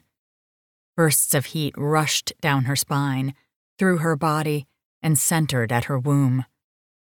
His rough breaths and low growls sounded at the back of her neck, a harsh panting in sync with her own ragged breathing. "Please, God, please." She was ready to offer him everything if he'd just make her come. Perspiration covered both their bodies, making it easier for him to slip and slide up and down her back. He brushed his lips over the bend in her shoulder, a slow flutter over her flesh, before flicking with his tongue. I know what you want, baby. I know what you need. He licked her sweaty shoulder repeatedly, his raspy tongue adding to the overly sensitized feeling of her skin. I'm going to give it to you right now, sweetheart. Desperate moans rushed past the dryness in her throat. He pounded her with his cock. Her panting increased with each fluid stroke. His licks drugged her into such frantic desperation. She thought nothing of his teeth grazing her back. You're so fucking perfect, Lily. Her breath hitched, and her orgasm rushed toward her so fast she could taste it. And now you're mine, my mate. He embedded his sharp teeth into her shoulder, just as she bucked from the powerful orgasm that shoved her over the edge. She screamed, shaking through waves of release. He was still biting her and grinding his cock into her pussy when flutters and aftershocks slammed one after the other through her. His slick body stiffened above her back, and hot semen filled her womb in quick jerks. For long moments, he continued to jerk inside her. He licked at the bite and kissed the back of her neck. Boneless and exhausted, she lay on her stomach, huffing. Her brain and body had turned to jelly and wouldn't be in working order for the foreseeable future. He lay next to her and pulled her to him until she was draped half over him, her face resting on his chest. I'm sorry if the bite hurt you. She lifted her head and peered up at his handsome face. With one finger, she traced the sexy scar down the side of his jaw. You are some kind of freaky. He chuckled. Are you hurting? It's okay. It hurt a little. You got excited, huh? I've never been bitten during sex, so that was new. A soft rumble sounded from his chest. I don't want to hear about you with other men. She widened her eyes. Listen, Cade. You're like the hottest man, wolfman? Anyway, seriously, hottest man I've ever met. Really, you are. But I have to go to the wedding. They're waiting for me. Things are going to get really difficult for my cousin if I don't show up. I'm pretty important. She stopped and looked at him. I have to go. No. What? She moved to sit up. Okay, so they'd only had sex, but she really thought that he would be more understanding since they had this weird hot chemistry thing going. He folded his hands behind her back and held her immobile. You don't go anywhere. You belong to me now. Belong? Did he really say she belonged to him? Are you out of your fucking mind? Do you know what year we're in? I do not belong to anyone. I'm an independent woman who doesn't need a man to give her permission. There was no way she was getting involved with a man saying things like that to her. I'm leaving, and you can't stop me. She tried to shove away from him, but his hold was solid. He grinned, a dangerous smile that made her pussy flutter. Therapy was a definite once she got back home. Watch me. He flipped them both so quickly, she didn't even know what the hell happened. He covered her body fully with his and smiled down at her. What the? Kevin. In the blink of an eye, the blonde, hot young wolf showed up. She gasped. Listen, I don't know what the fuck you're thinking, but there will be no double doggy playing here. I'm a one guy at a time type of chick. I don't do well with too many bats in my face, all right? She glared at him. Cade's body shook above her. He chuckled and turned his face toward Kevin. You were right. She's dramatic, but cute. Get some binds. Oh, dear Lord. I like trying new things as much as the next person, but please don't tie me up. She had no problem playing up the whole kinky thing with him if he wanted to, but to get Kevin to tie her up was just wrong. He ignored her and continued talking to Kevin. Do her left arm to the post and then the right. Not so tight that it will hurt her, he added with a frown. Kevin nodded and tied her hands to the bedposts. Then he ordered Kevin to leave. I'm sorry, beautiful. I told you that you wouldn't make that wedding. He looked her in the eyes. Why? What the heck do you have against weddings? The frown deepened. Nothing. He lowered and brushed his lips over hers. The kiss was so fast, she didn't even get a chance to enjoy it. I need to run. I'll be back soon, he said, and covered her with a thick quilt. Are you serious? Cade, you can't leave me here like this. What if she had to pee? Cade, listen to me. We can talk through this. She watched him dress, adding a shirt to his ensemble this time around. Where are you going?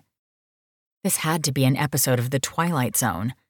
No way was she tied to a bed and held hostage by a hot wolf. The worst part was, she had the best sex of her pathetic life with said wolf. Chapter 6.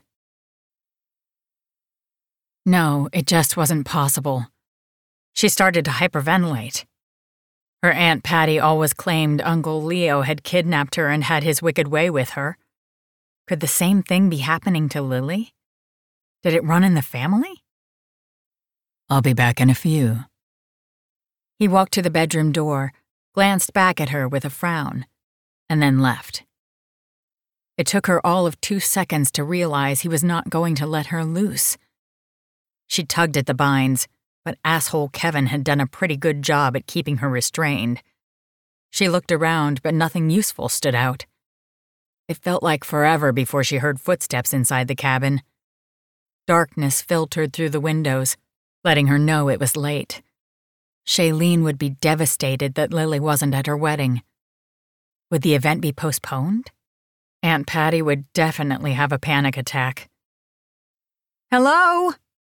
She called out in hopes Cade would finally let her loose. Corbin's smiling face peeked inside the door. Hi. Hallelujah. Corbin, I could kiss you. She grinned. Do you mind helping me out a little? She wondered if he knew why Cade had tied her up, and decided to test her luck. Cade and we got, a little busy earlier, and he left and forgot to untie me. Now I need to use the little girl's room. Which was no lie. Granted, she wasn't bursting at the seams, but she probably should pee if she was going to attempt an escape. Corbin stared at her for a moment and sniffed. Then he narrowed his eyes. You said you have to go to the bathroom? She gulped. Yes, I do. He sniffed again and smiled. Okay. He undid her ties and took a step back. Do you mind? She held the quilt to her chest. I'm naked. His dimples peeked out and his smile widened. I know. He must have seen the shock on her face because he straight out guffawed. I'll be in the living room. Turning on his heel, he walked out the door. Was it really that simple? She didn't think so. Tentatively, she stepped out of the blankets, felt the chill in the air, and shivered. In hurried steps, she went straight for Cade's tall dresser. Going through drawers, she found tank tops and put one on. Then she opened a different drawer. Sweatpants filled that one. She grabbed a pair and slipped them on. The pants were long, so she folded them at the bottom. She pulled the string tight on her waist where the things bunched in one saggy mess. In the next drawer, she found sweatshirts. After she donned one of those, she pulled on some wool socks and eyed her flip-flops. There was no other choice. Cade's boots weighed a ton, and both her feet could fit into one of them. She walked toward the open bathroom connected to the bedroom and glanced around. There was a large window there. Yes! When she was done using the facilities, she pushed up the window and winced. Bitter, cold air slapped her in the face. An involuntary shiver racked her. If she didn't die from exposure, she was sure that Cade would kill her once he realized she'd escaped. Putting both hands on the window ledge, she stepped on the toilet seat and hauled her body up to the window. Finally, when she sat on the edge, she swung her legs over to the outside of the cabin and jumped. She landed on her ass with a huff. Cade didn't want to check the perimeter. Instead, he wanted to go back to his bed and into the arms of his sexy mate. As he walked, leaves crunched under his boots, jerking his attention back to the present. The scent of nature pulled the wolf within to be free, to run. Once he was through with checking his land, he'd allow the animal to roam. "We are supposed to be on vacation, Cade. You're not supposed to be working, Alpha," Kevin's exasperated voice reminded him. "This isn't technically working, Kevin. The cabins are our winter break. You know the entire pack looks forward to spending time outdoors." He glanced around his property, glad to see his pack members enjoying their break from city life. "I understand, but—" "No buts. I found my mate, and I intend to enjoy our break from the city with her by my side." He smiled, remembering Lily's sharp tongue and strange sense of humor. "I want to get to know her better." Kevin nodded at some of the children looking out from the bedroom windows. "I don't think she knows who you are." Shock laced his words. Cade wasn't surprised. "Why would she? I'm not in the public eye like my father used to be." "I understand, Alpha, but you're Cade Winters. Everyone knows you." Everyone in the financial world, maybe. He highly doubted his new mate had a clue with whom she'd gotten herself attached to. It made her all the more appealing. People either did his bidding because of his money or because of his status in the pack. So far, Liliana had argued with him at every available chance, and he enjoyed every second of it. Small flakes started falling from the sky. "Snow? But it was clear all day," Kevin groaned. His enforcer hated the white stuff. For Cade, nothing beat the sight of freshly fallen snow covering a forest in untouched beauty. It made the world look like a painting. "Stop grumbling. Let's finish this before I go crazy thinking about how angry Lily must be by now. I did leave her under warm blankets in a heated cabin." It was small comfort considering she was tied up. He hadn't enjoyed that part, but it felt necessary at the time. "Did you tell Corbin she has to stay tied up?" Kevin's worried frown made his stomach clench. "I've been with you this entire time. I haven't seen him since we got Brandon's wife." "She's not his wife. She's my mate." He felt ill. Without speaking, they rushed back to his cabin in the center of the retreat. Cade threw the door open with so much force, it came off the hinges. When he walked inside, Corbin sat watching TV and eating a sandwich in the living room. Going straight for the bedroom, Cade shoved his door open and glanced around. There wasn't a single sign of Lily. His mate was gone. He searched room after room. Nothing. Fear lodged its way into his throat when he didn't find her. The bathroom door stood ajar. The window sat open. He roared, a loud, angry bellow that shook his cabin. Corbin rushed inside, his face a mask of worry and despair. "I'm sorry, Alpha. She said she needed to use the bathroom. I didn't know she was meant to stay tied up. She's your mate. I could sense your bond." His brother Cyrus and his men were dying to get at him. If one of them got their hands on Lily, he didn't know what he'd do. He ran out of the cabin. Concern expanded the sense of doom with each step he took. When he got to the front door, a group of men had already shifted. There was no need to talk. They were linked, and his fear for his mate was projected out to them. He stayed in his clothes and ran toward the highway, hoping that's the way she had gone. Trusting she hadn't encountered the vileness of his brother or the rogues that followed him, he tried to stay calm. and failed. Anger and concern battled inside him. One moment, he wanted to spank her ass until she promised to never leave his side. But in the next, he promised himself to take better care of her security once he found her.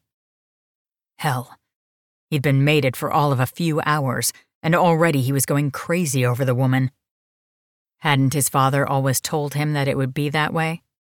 That his own mother had run him around in circles. But his mother had never run off when so much danger was lurking. He needed to find Lily.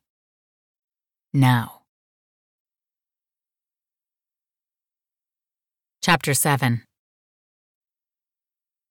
Lily pushed all thoughts of getting into trouble to the back of her mind and made her way toward the clearing she'd come from. She swore she had a great sense of direction.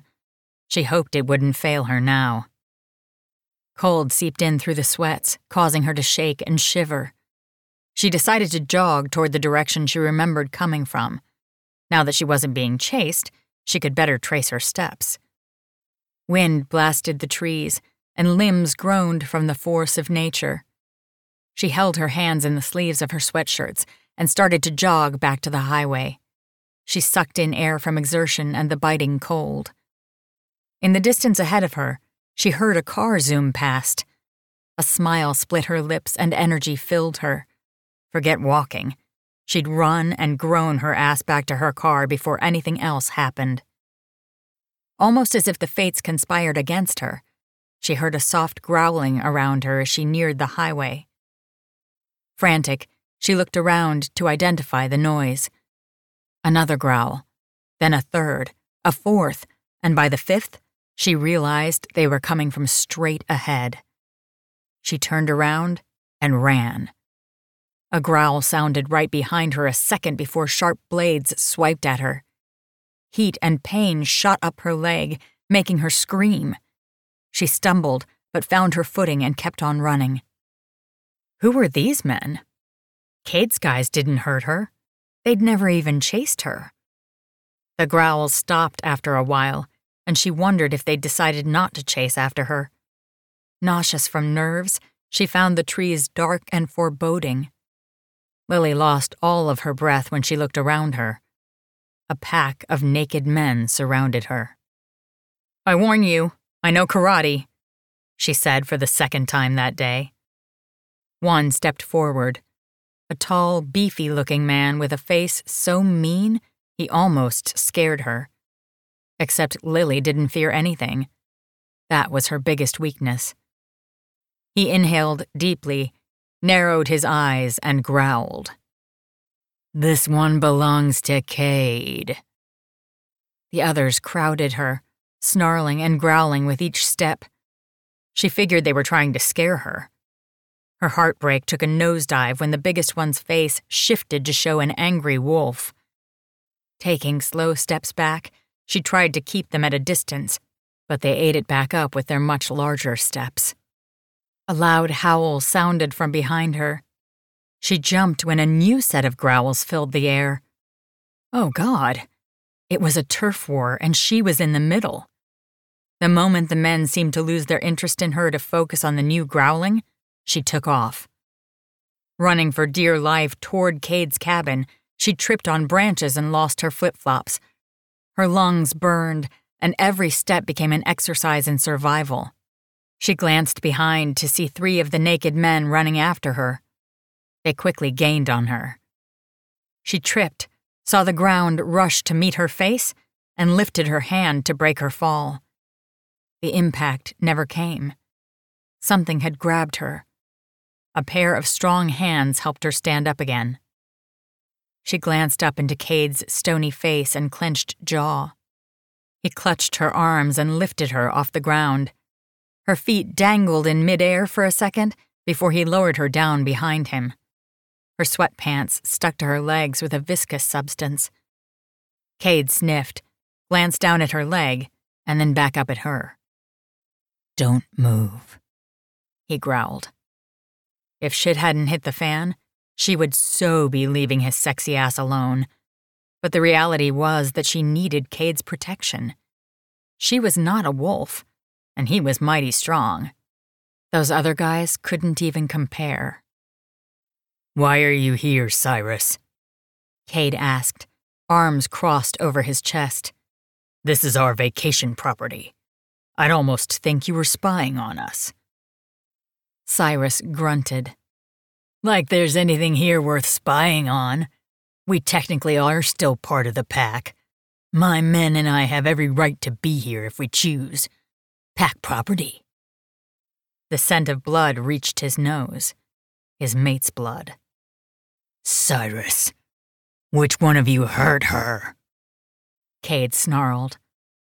Lily peeked around Cade's arm and stared at the big, angry guy who had growled at her. It looked like he wanted to tear him limb from limb. She didn't like it one little bit. The cuts on her leg didn't hurt as much as they had before, but the combination of wetness and cold made her shiver. "Cade, I had no idea you had taken one for yourself." The other guy laughed and glanced down at her.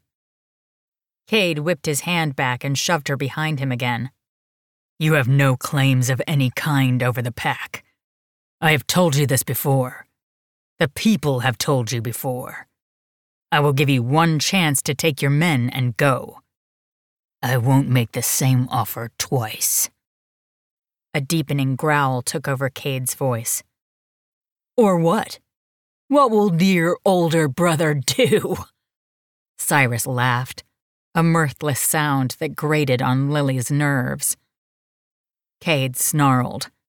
His voice sounded almost unintelligible. He changed into a large, half-shifted wolf man. "Or you die. She's mine, and I protect what's mine."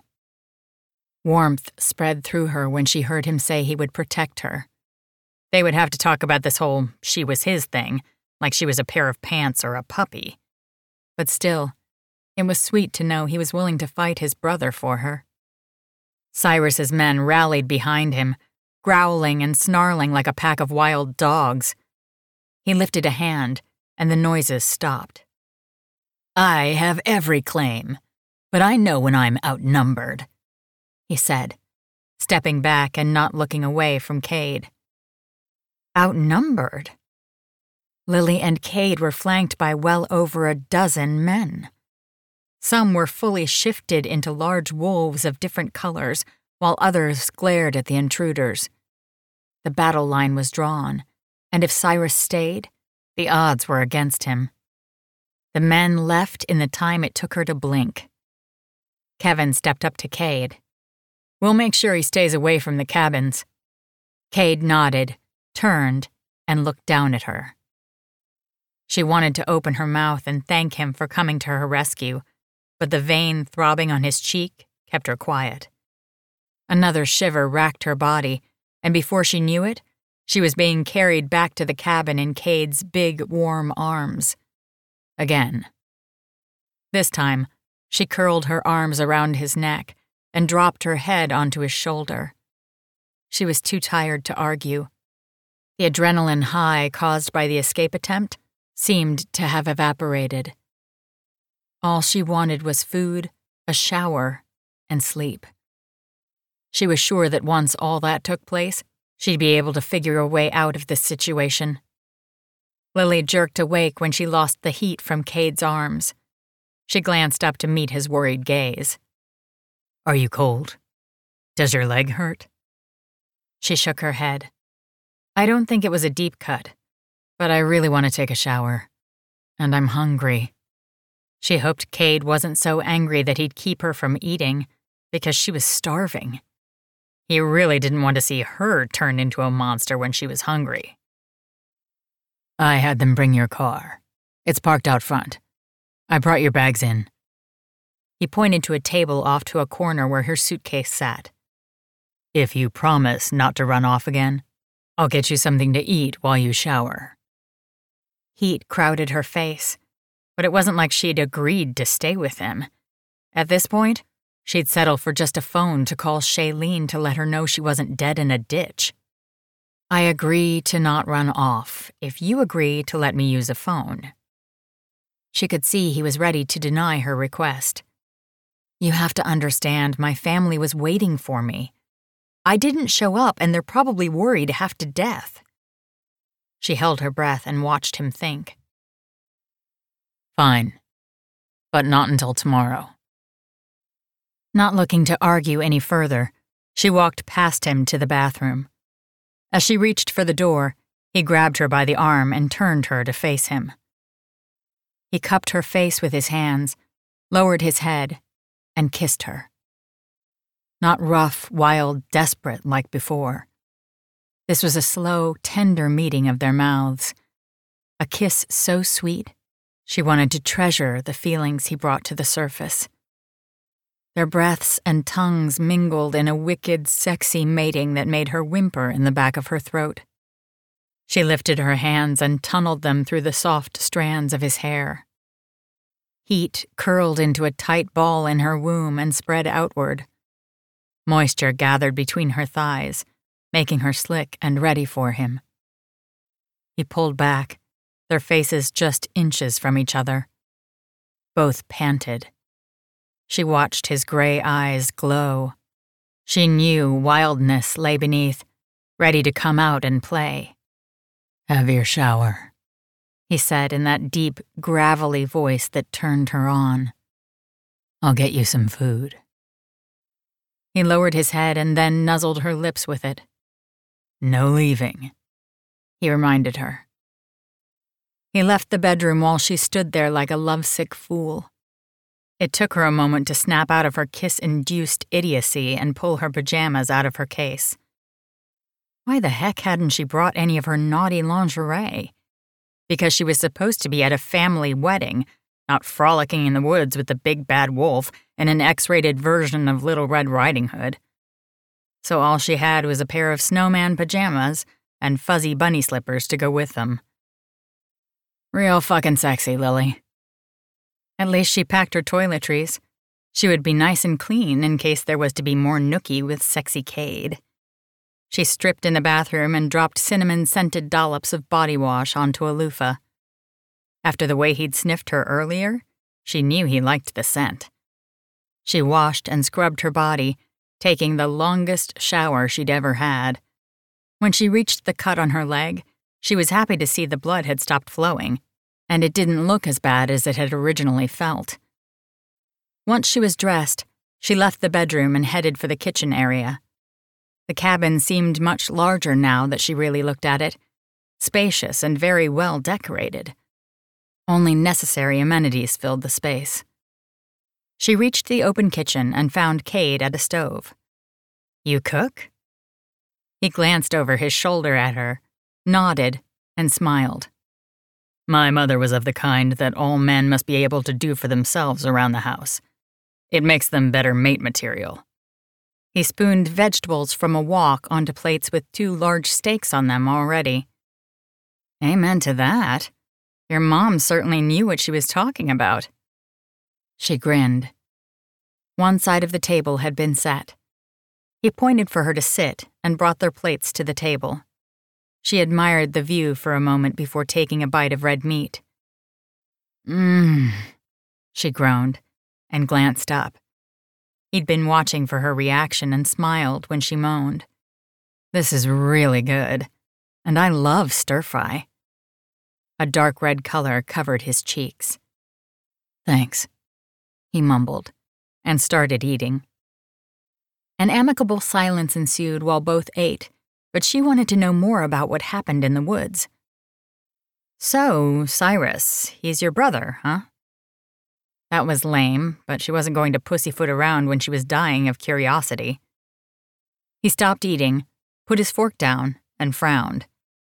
Yes, we've been estranged for years, but he's recently decided he wants to lead the pack. Lily snorted. As if he could. She saw him widen his eyes and stare at her. I don't mean he's stupid, because he's not, but clearly your people are loyal to you. She sipped her tea and continued. It's true, she said at his questioning look. I tried bribing both Kevin and Corbin into letting me go, with money I don't have. She scrunched her nose and sighed. Well, I do have it, but it's a long story. Anyway, I tried to get them to sell you out and let me go. Neither of them did it. I think Corbin laughed when I suggested it. Chapter 8. Cade watched Lily eat with pride. His mate didn't hold back when it came to eating, which was great because his kind ate a lot. And he didn't want someone who would only pick at her plate and be uncomfortable around him when he ate large portions. She cut up strips of steak into small cubes and chewed on them slowly while thinking. Then she'd sip her drink and voice her opinion. A strange emotion filled his chest. It was the domesticity of the scene. Here he was with his mate, the only woman to connect both with his human and wolf sides, and it felt absolutely perfect. So yeah, I don't think your brother would have much luck getting your people to follow his lead. Besides, she shuddered and put her fork down. He's scary. Something about the way she said it made his hackles rise. Did he do something to you? A deep growl rose from within. His wolf didn't like the fear he scented coming from her. She shook her head, bit her lip, and frowned. No. Both he and his animal wanted to let her know that she would be safe with them. Moving a hand across the table, he held her much smaller one in his grasp. Don't worry, Lily. As long as I'm around, nobody will hurt you. They'll have to go through me first, and that includes Cyrus. Their gazes locked. An electrical current of arousal swelled between them. She licked her lips, looked down at his mouth, and then back up at his eyes. I know that. For some reason, I'm not afraid of you. I trust you. Her words filled him with satisfaction. Of all the things she could have said, those were the words he wanted to hear. He watched a sexy blush sweep across her face. Can you tell me something without getting angry? She stared at his lips again. Did she want to talk or go to the bedroom? His cock throbbed in his pants, hard as a rock and ready to slide into her soft, warm body. His heartbeat increased with each heated glance she gave his lips. What do you want to know?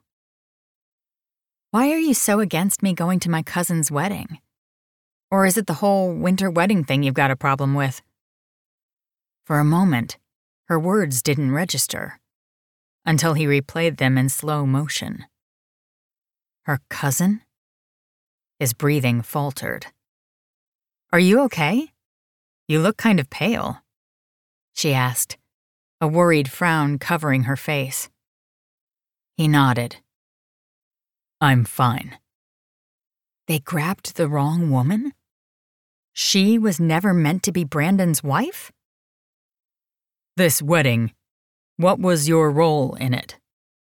He tried to keep his voice neutral. She smiled. I'm the maid of honor.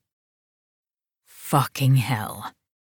He mated the maid of honor. And the bride is your cousin? Yeah. She nodded, and she's probably going to kill me for not being there. Or better said, Brandon's going to kill me.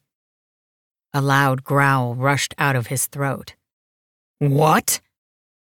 She giggled and patted his hand. Not in the literal sense.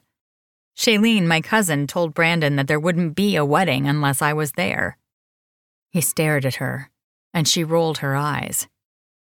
I'm not there, but I'm not sure if there's been a wedding. Brandon's been dying to marry Shay, so it's probably a big mess right now. Plus, Shay is pregnant, and I know she wants to marry Brandon before Aunt Patty finds out. She sighed. It's going to be one hot muddle.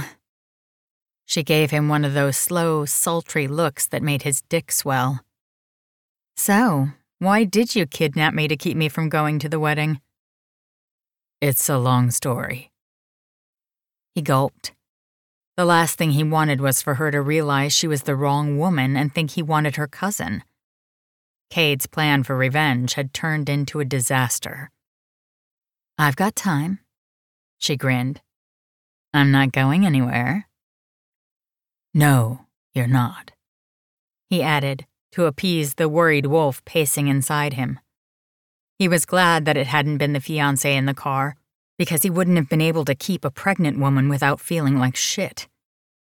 Lily was another story. She was his mate. Concern over what she might think once she found out the truth made it hard for him to sit still. So he stood and took their dishes to the sink. Then he opened the fridge. The cool air calmed his nerves a little. He pulled out dessert. Oh my God, is that strawberry cheesecake? She stared at the platter with wide eyes. He smiled, cut 2 pieces, and placed them on small plates. After he put away the cheesecake platter in the fridge, he turned to catch her having eaten half of her piece. I'm sorry, he whispered. This is so good. And why are you sorry? She frowned and licked the fork. He gulped, trying to ignore the raging hard-on in his pants. I'm sorry your cousin's wedding has turned into a mess because of me. She grinned. Sorry enough to let me use your phone now? I said tomorrow. He needed time to figure out how to convince her to stay with him once she realized what he'd done. Brandon was a wolf just like him, and his wife would know how wolves mated, but Lily had no clue. Oh, fine. She pouted her full lips at him. Staring at him, she licked the last of the cheesecake from her fork. Then she dropped the fork with a tiny clatter on the plate. She stood and walked around the table toward him. Come here, my big, sexy wolf. Chapter 9. And that's all it took to make him forget anything other than her. She was his mate, the right woman for him and his wolf, and there would be no turning back. Even if he could change things, he wouldn't. Lily was perfect for him in every way, and he intended to keep her. He grabbed her outstretched hand. She twined her fingers into his hair and pulled his head down. Her boldness sparked a roar inside of him. Passionate urgency spread through his limbs. She licked his lips and rubbed her tongue over his. Blood pounded in his ears as arousal swelled inside him. Ah! She growled at his lips and tugged at his shirt, wanting it off. He grinned, pulled the material over his head. Yes, she moaned. Tracing every line of his chest with her fingertips, she slowly moved her nimble hands down his torso. Oh, baby. He groaned with each kiss of her lips on his naked chest. She licked his nipples, first one and then the other, sucked the tiny bud into her mouth, and twirled her tongue on the flat discs. Lily, he groaned. Moving his hands to the table's edge, she silently commanded him to hang on. He watched her lick, kiss, and nip his pecs, abs, and down to his belly button. There, she dipped her tongue into the hole and bit down while gazing up at him. Aroused amber eyes glittered at him. She was so beautiful. His cock jerked as soon as her hands gripped his base and squeezed. He hissed out a breath. He held onto the table's edge so hard, he heard wood cracking. She did a slow pump up his entire length.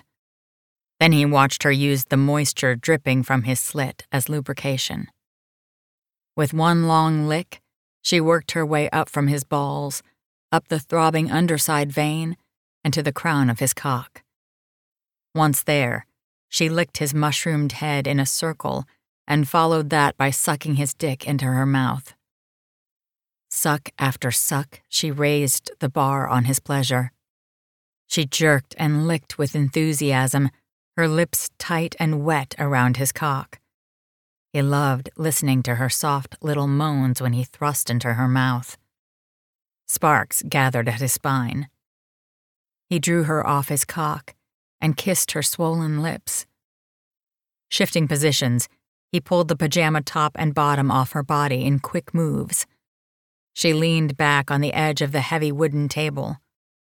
Warm, curvy flesh filled his hands when he grabbed her by the waist and sat her on the edge of the table. "Lean back, love." She glanced over her shoulder, but no dishes sat on that side of the long table. He watched her lean back until she was held up by her elbows. She peered at him with passion-dazed eyes. He did a visual tour down her curvy body to her glistening sex. She spread her legs wide, bending them at the knees and giving him full view of her pink pussy. With a deep inhale, he drew in her scent and growled. Cinnamon and her musky, aroused honey filled his lungs. His cock jerked, kneading inside her. Moisture dripped from her slit, crawling down to her ass. He glanced up and caught her nibbling her lip. Their eyes locked. "Lick me, Cade. Make me come," she pleaded. Cade pulled a chair and sat down to eat. Her pussy sat before him, spread wide open and glistening.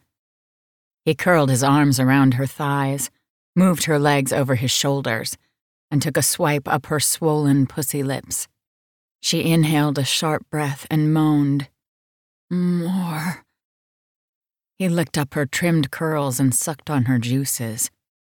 She whimpered, wiggling her hips in his grip. Unhurried, he licked around the tight pleasure bundle he knew would be her undoing. He swiped his tongue up her asshole and to her sex. Drinking in the honey dripping on his tongue, he plunged his tongue into her. He growled and she jerked.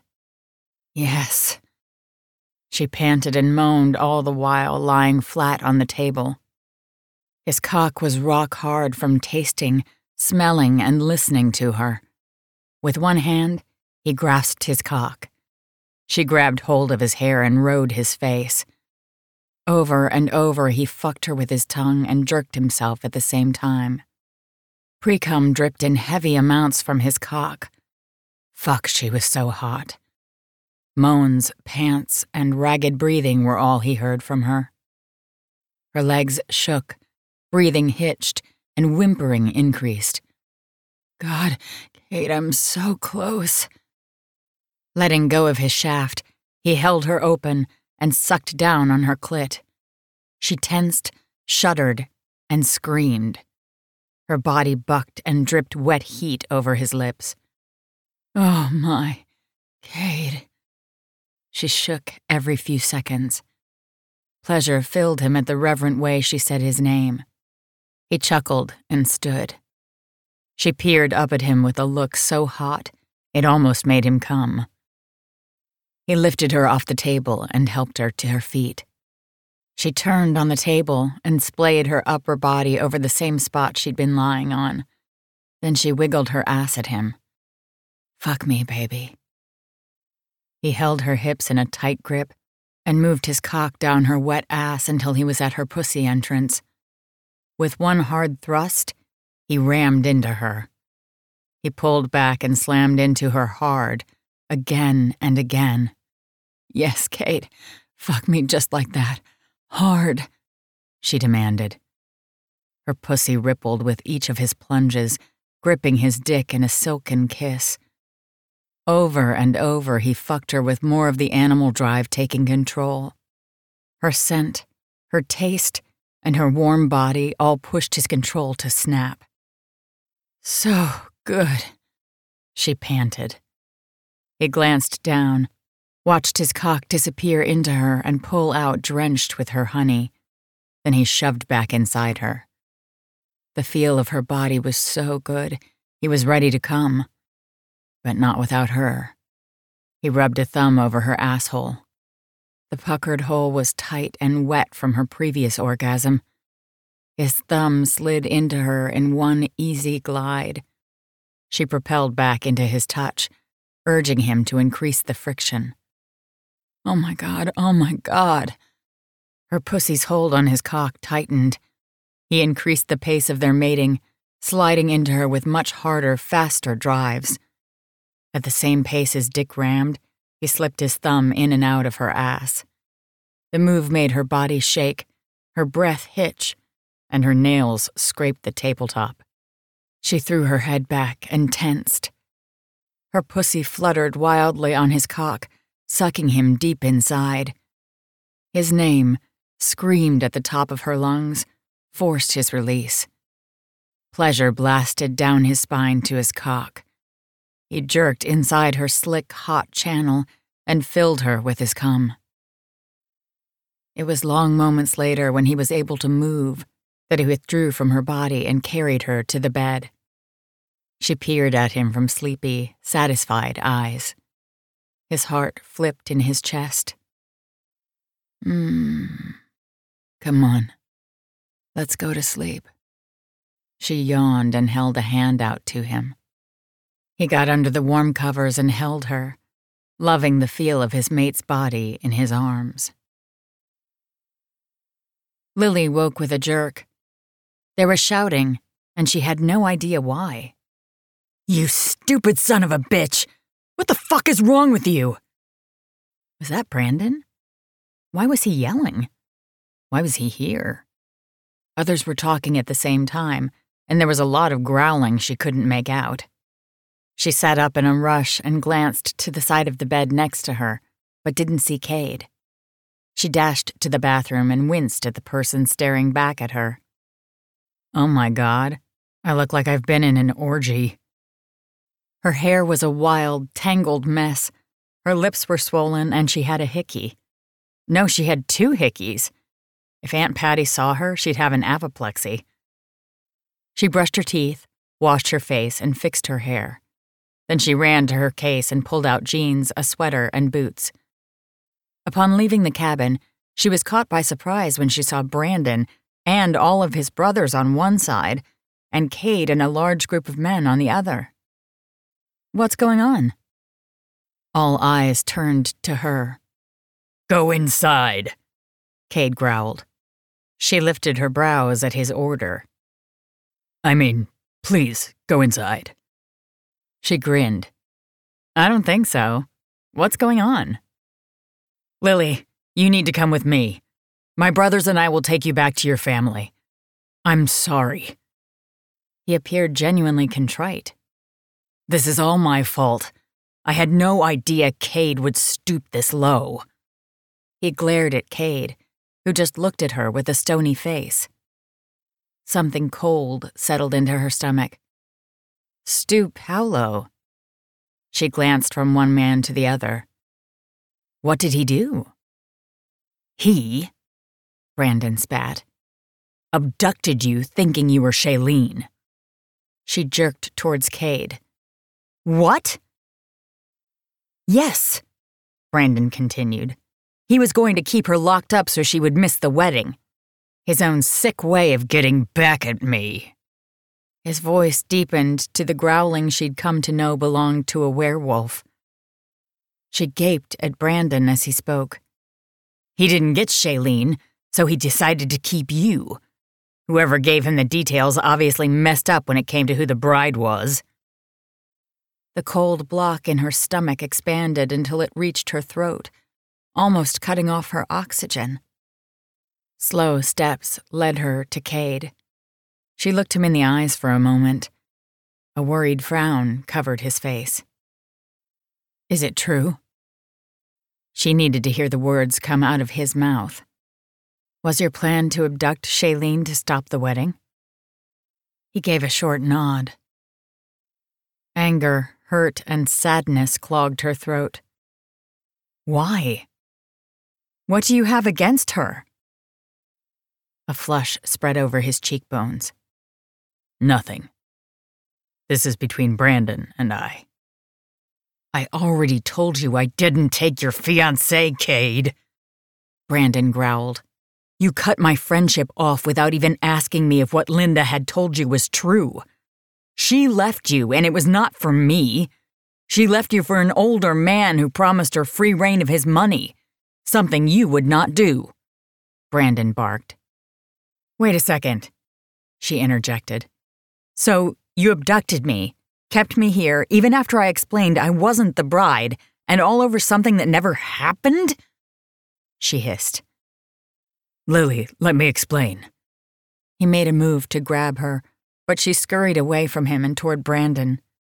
You've explained enough. Cold seeped through her sweater and mingled with the cold residing in her gut. No, you don't understand. Understand what, Cade? That this was a little joke for you? Have a fun time with me because you wanted to get back at Brandon? She gulped, pushing down the emotions rising to the surface. Let me tell you something about Brandon. He is one of the most honorable men I've ever met. I don't know who this Linda is, but I bet he never laid a hand on her if she was your girl. That's the type of man he is. You were supposed to be his friend and couldn't see that? She shook her head. What a shame. You lost a really great friend in him. Don't go, he whispered, their gazes locked on each other. I gave you the opportunity to come clean, but you decided to keep me here. You didn't even try to tell me why you wouldn't let me go. She took a deep breath and felt her heart break into pieces, a dull ache taking residence in the center of her chest. I can't be with someone who doesn't tell me the truth. He growled. Fine, you want the truth? I'm a wealthy man who's sick and tired of women trying to get at my money. That's the truth. He fisted his hands at his sides. She could tell he had a hard time holding himself back from her. Her heart ached for him. I'm sorry. It's a little late for that. If you would have gotten to know me better, you'd know that I don't care for money. It's not what makes a person. She stepped closer to Brandon.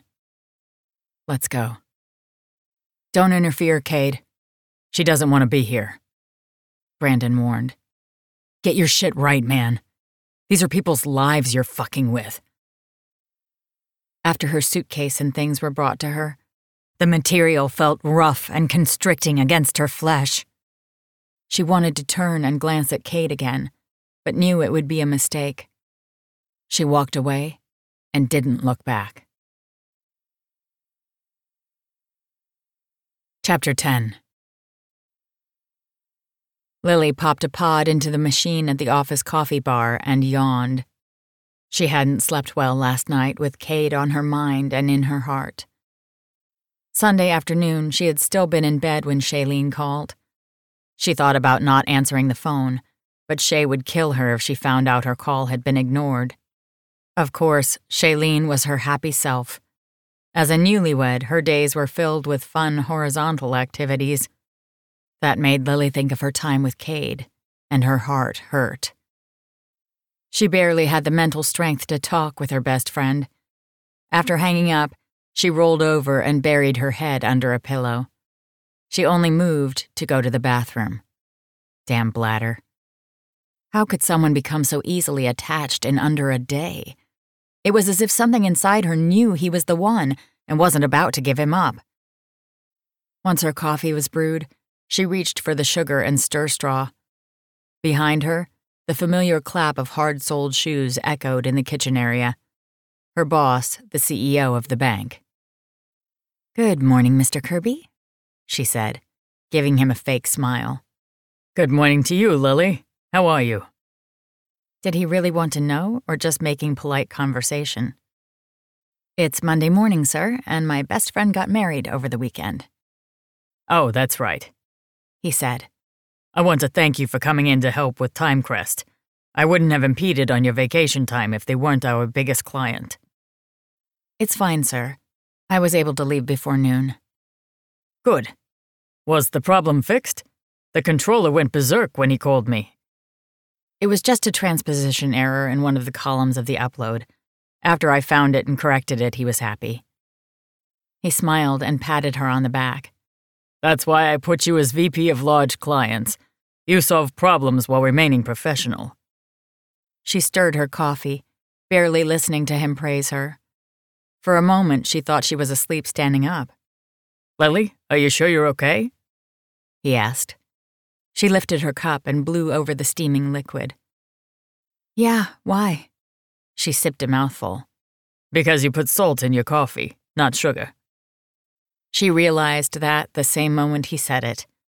She leaned over the cup and opened her mouth to let the contents fall back into the mug. Oh, that was nice, Mr. Kirby said with humor in his voice. She rushed to the sink and scraped her tongue off. She swished water in her mouth and spit it out. Sorry, sir, that was gross. In more ways than one. Down the drain, she poured her drink and washed out her mug. See you in the account meeting, Lily, he said as he walked out. She groaned to herself. It was Monday, and like every Monday for the past several years, the day started with reviewing the large accounts. Making sure to grab sugar packets this time, Lily schlepped to her office and sat behind her desk. The computer monitor showed she had 15 new emails, and the office phone's new message light flashed. She blew out a breath and opened the first correspondence. This client had uploaded a file with incorrect numbers that needed to be changed. I hope we can simply delete and type in the right numbers. When had anything been that easy to do? The company had no idea what she'd have to do to fix the error, but that was her job. Not to let them know how badly they screwed up. Keep them happy. One of her coworkers walked past her door. Meeting in 5 minutes, he said. Thanks, she called out. Skimming the other emails, she made notes for later. With a long sigh, she dragged herself to the conference room. Mr. Kirby welcomed everyone as usual, but started out with bad news. King Range is leaving us for another bank. Oh, shit. They were one of the top 5 holdings. Had she done something wrong? The air suddenly felt very heavy. No need to get too concerned over it. The niece of the president of the company was hired as COO for one of our competitors. She got them to switch to her bank. When it comes to family, there's usually nothing you can do.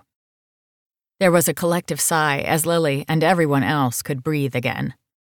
Though, Mr. Kirby continued, we need to be on the lookout for someone to fill their place. We don't need as many people if there isn't an account for them to work on.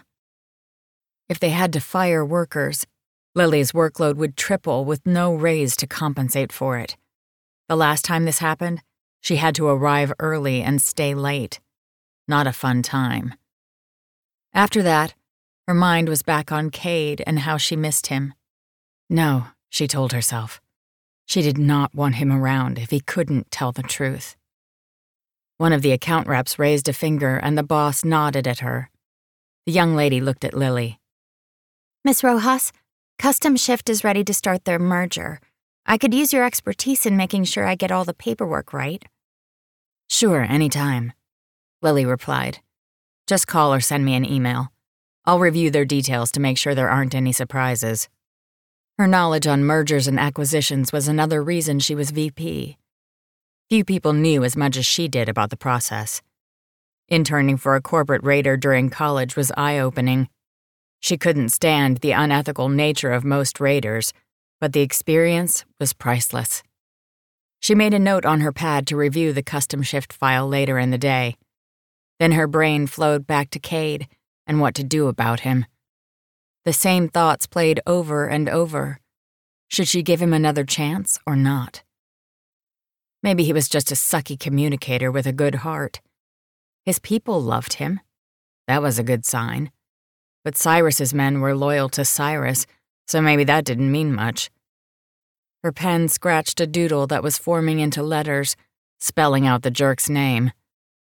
Her side vision caught the person sitting next to her staring at her. Then she noticed everyone was staring at her. Oh shit. Had someone asked her a question? She sat back in her chair, dragging her notepad to her lap. Sorry, I was writing and didn't hear that last part. Mr. Kirby's lips curled up on the side. Shit, the man was too observant for his own good. Guess that was why he was president. Just wondering if you had anything to say before we adjourn, he answered. Nope, good here. The meeting let out and she bypassed the socializing, instead trudging back to her desk. When she looked at her monitor, she noted 5 more emails had come in during the hour meeting. All new mistakes she'd have to fix. She dropped her head into her hands. Besides the obvious, she didn't know what was wrong with her. She loved her job and helping others, but she just didn't feel like being there. Her insides felt restless, her legs needing to move. She felt cramped in the office. Jumping up from her chair, she headed for the elevator and the lobby where she could walk around. Downstairs, the line for customer services was long. That was a good thing for the bank and her job. Long lines meant money in the banking industry. Opening the entrance door to the building, a cold breeze smacked her in the face. That woke her up. She didn't bring her coat, dumbass, so she stood inside the door, watching the working crowd file back and forth on the sidewalk. Her cell phone rang and she sighed. She knew who it was, but did she want to talk to her best friend? No. What the hell was wrong with her? That was twice now that she'd thought that. She'd never done that before. Hey, Shailene. Hey, girl. Feeling better today? Still tired. This weekend just killed me. Shay snorted. You're lucky it didn't. She was right. Things would have been so much worse if Cyrus had gotten his way. You want to do lunch today? Shay asked, bubbly as ever. Her mind recalled the list of emails and the phone messages she still hadn't listened to. I can't today. Too much is waiting for me. Maybe tomorrow. I'll be caught up then. Why do you sound so down? You were this way yesterday, too. You're not upset that Brandon and I are married, are you? I promised you I'd never let him take me away from you. I love you too much, girl. Lily smirked. Damn straight. You tell him I was here first and I gave him permission to date you. Shailene giggled. Brandon was lucky to have her best friend as a wife. She would be the best mom. A thought struck her, and her stress level shot through the roof. She opened her mouth to voice her worry to Shailene, but then snapped it closed. Maybe it was none of her business, but if Brandon was a wolf shifter, did that mean the baby could be born a wolf? Oh, God. She was going to be godmother to a puppy. It'd be adorable, though. A round ball of fur and big puppy eyes. Her heart melted. She'd get used to it. She wondered if it had to wear diapers in both forms. She'd never put a diaper on an animal before, but she'd never known a shifter before either. And now she was in love with one. No, she wasn't. People didn't fall in love after days of meeting someone. Well, you sure did. No, she didn't. Who in the hell was in her head arguing with her? Oh, damn, was she becoming schizophrenic? Could people just suddenly become split personalities, or did something traumatic have to happen? Well, the weekend qualified for that, so she had a reason. I gotta go, Shay. We'll do lunch tomorrow and catch up. Sound good? Yeah, if that's all I get. Lily pictured her friend's pouting face. You have to tell me everything that happened this weekend. I'm worried about you. She was worried about her, too. I promise. See you then. Tell Brandon I said hi. She hung up before Shailene could say anything else. Time to get back to work. Chapter 11. Cade glanced up from his desk at the opening of his office door and stood to welcome his guest. Brandon, thanks for coming. Brandon nodded. Your request said it was urgent. Cade motioned to a sitting area in his office and lowered to a chair once Brandon had taken a seat opposite him. Look, first I need to apologize. Brandon's brows flew up high. Obviously, Brandon had not expected those to be his first words. Okay, what are you apologizing for? I'm sorry for ever doubting your friendship. You never did anything remotely wrong to give me the impression that you'd taken my fiancé from me. My only explanation is that I never thought she'd lie to me that way. If she would have been in front of me, I would have known she lied, but she made it a point to call. I was lost in confusion and hurt that you would do something like that to me." He sighed. "I was more hurt over you betraying me than her." "But I didn't," Brandon said. "I held our friendship near and dear to my heart. I was really hurt when you wouldn't see me. When I finally found out what you thought I did wrong, I felt like coming back here and beating your ass just for even thinking about it. But I knew you needed to realize it on your own." He shook his head. "Only you never did. And now you've dragged Lily into this. I need to find a way for her to forgive me." Brandon snorted. "Good luck with that. From what Shailene says, she doesn't want to see you again. Apparently you have 2 strikes against you. The fact you lied, and the fact you've got money." "What? Since when is having money a bad thing? Since her father is super wealthy and he's always trying to control her with it? She's got a trust fund, but she won't touch it. She prefers to do without. Taking his money means that he can tell her what to do." Brandon grinned. "I heard you tried that a few times, telling her what to do. Didn't work very well, huh?" Cade shook his head and scratched his 5 o'clock shadow. Life must be laughing its ass off at him. All this time he'd wanted a woman who didn't care about money. When he finally found one, he messed it up. He may not get her back because of it. Adding insult to injury, he'd tried to boss her around enough times, he was sure she wouldn't talk to him again. He was well and truly fucked. "What do I do now?" Cade stood, pacing the length of his office, and glanced at the falling snow.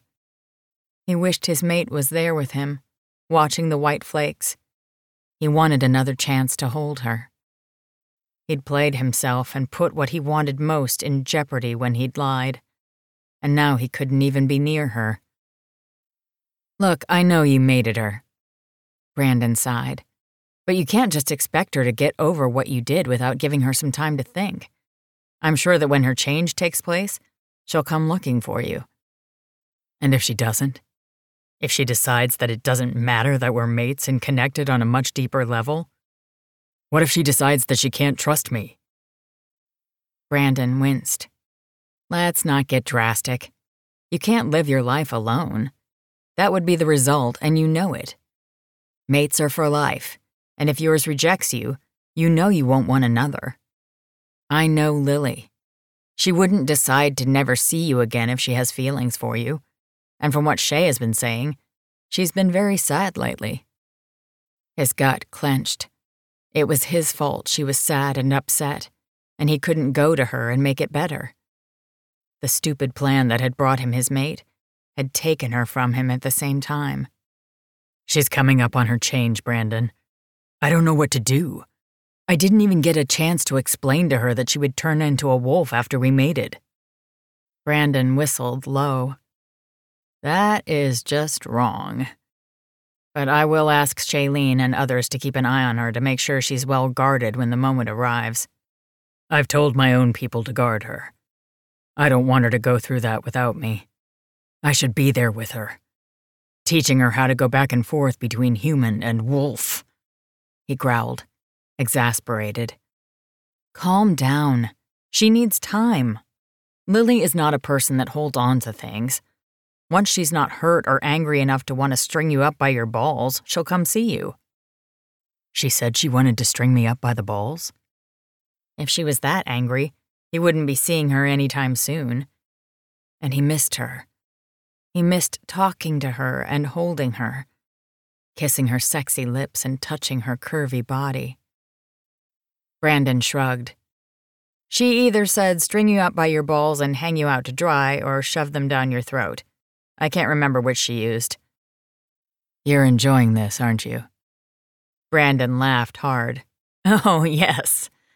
I'm glad you apologized, see. I missed this kind of shit. It's not as fun as watching my brothers fuck up their love lives. You're much better at spreading the shit around until there's no way to clean it." "Asshole. So that's it? I just wait around until she decides she wants to see me again? And if that never happens, what then?" He was never going to survive this waiting game. He was the kind of person who made things happen. Now he was subjected to waiting until Lily decided to forgive him and talk to him again. After he'd told her what to do and pretty much lied, that would be a cold day in hell. Brandon sat back and placed his legs on a glass coffee table. Then you need to start thinking of ways to get your mate back. Because Lily's amazing, and pretty soon, some other man is going to want your woman for himself. Cade growled and stalked off. He needed a drink. He'd been mated for 2 days and he'd fucked up well enough it had driven him to alcohol. But it was still Monday morning.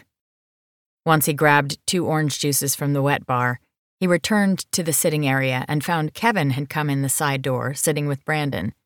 He had a piece of paper in his hand. He tossed a cold bottle at his old friend. "You can get your own.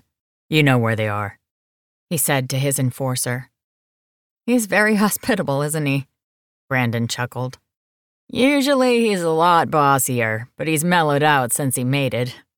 Kevin laughed. Cade sat down to mope, wondering at the different ways he could appease Lily's anger. "I heard Cyrus made an appearance at your cabins," Brandon said. Cade nodded. "Yeah, he says he wants the right to the pack." Kevin laughed. As if that's something he could just get. "No offense, Cade, but are you sure you're related?" "What are you going to do about him?" Brandon asked before he had a chance to answer Kevin. "I've got people on him. He's got 2 choices." Cade clenched his jaw. "He can leave, and I will act as if he never returned. Or," his voice deepened, his animal pushing at his skin, "he can fight." Kevin cleared his throat. "I don't think it will come to that." Brandon nodded. "But that doesn't take away the threat, right?" "No," Kevin agreed. "But it does mean that for now he's got nothing. We'll stay on top of him and whatever moves he makes." Cade leaned back in his seat and sighed, his mind going back to his current, curvy, sexy mate problem. "All right, so let's think," Kevin said once he returned from the kitchen with his own juice bottle. "You need to figure out a way to get in her good graces." He glared at both men. Was I talking to myself? I have been saying that. Brandon shook his head and gulped down his juice. "I already told you. I know Lily. Just give her some time and she'll come to see you when she has questions." He took another drink. "Or she'll come to see you when she grows some fur and a tail. She'll probably want to know what the hell that's about." Kevin laughed, and Cade realized that he'd missed Brandon. It had been a lonely few years without his friend, but he had bigger problems now that they had worked out their issues. He needed to figure out how to get Lily back. "What's the paper for?" Brandon asked Kevin. "Oh, right," Kevin said, as if he'd totally forgotten he held it. "Some people were made for business. Some were made to be enforcers. Martin said to give this to you." "Which Martin? Martin, our portfolio manager, or the mail director?" Cade asked. "The stocks portfolio guy." Kevin handed in the sheet. He stared at the handwriting, not sure if he understood the cryptic Wall Street jargon. He went to his desk and brought up the company investment site. After a moment, he said, "Brandon, take a look at this. What do you see?" Brandon's brows dipped as he stepped around behind a seated Cade and studied the charts and numbers on the monitor. He waited as his friend drew the same conclusion he had.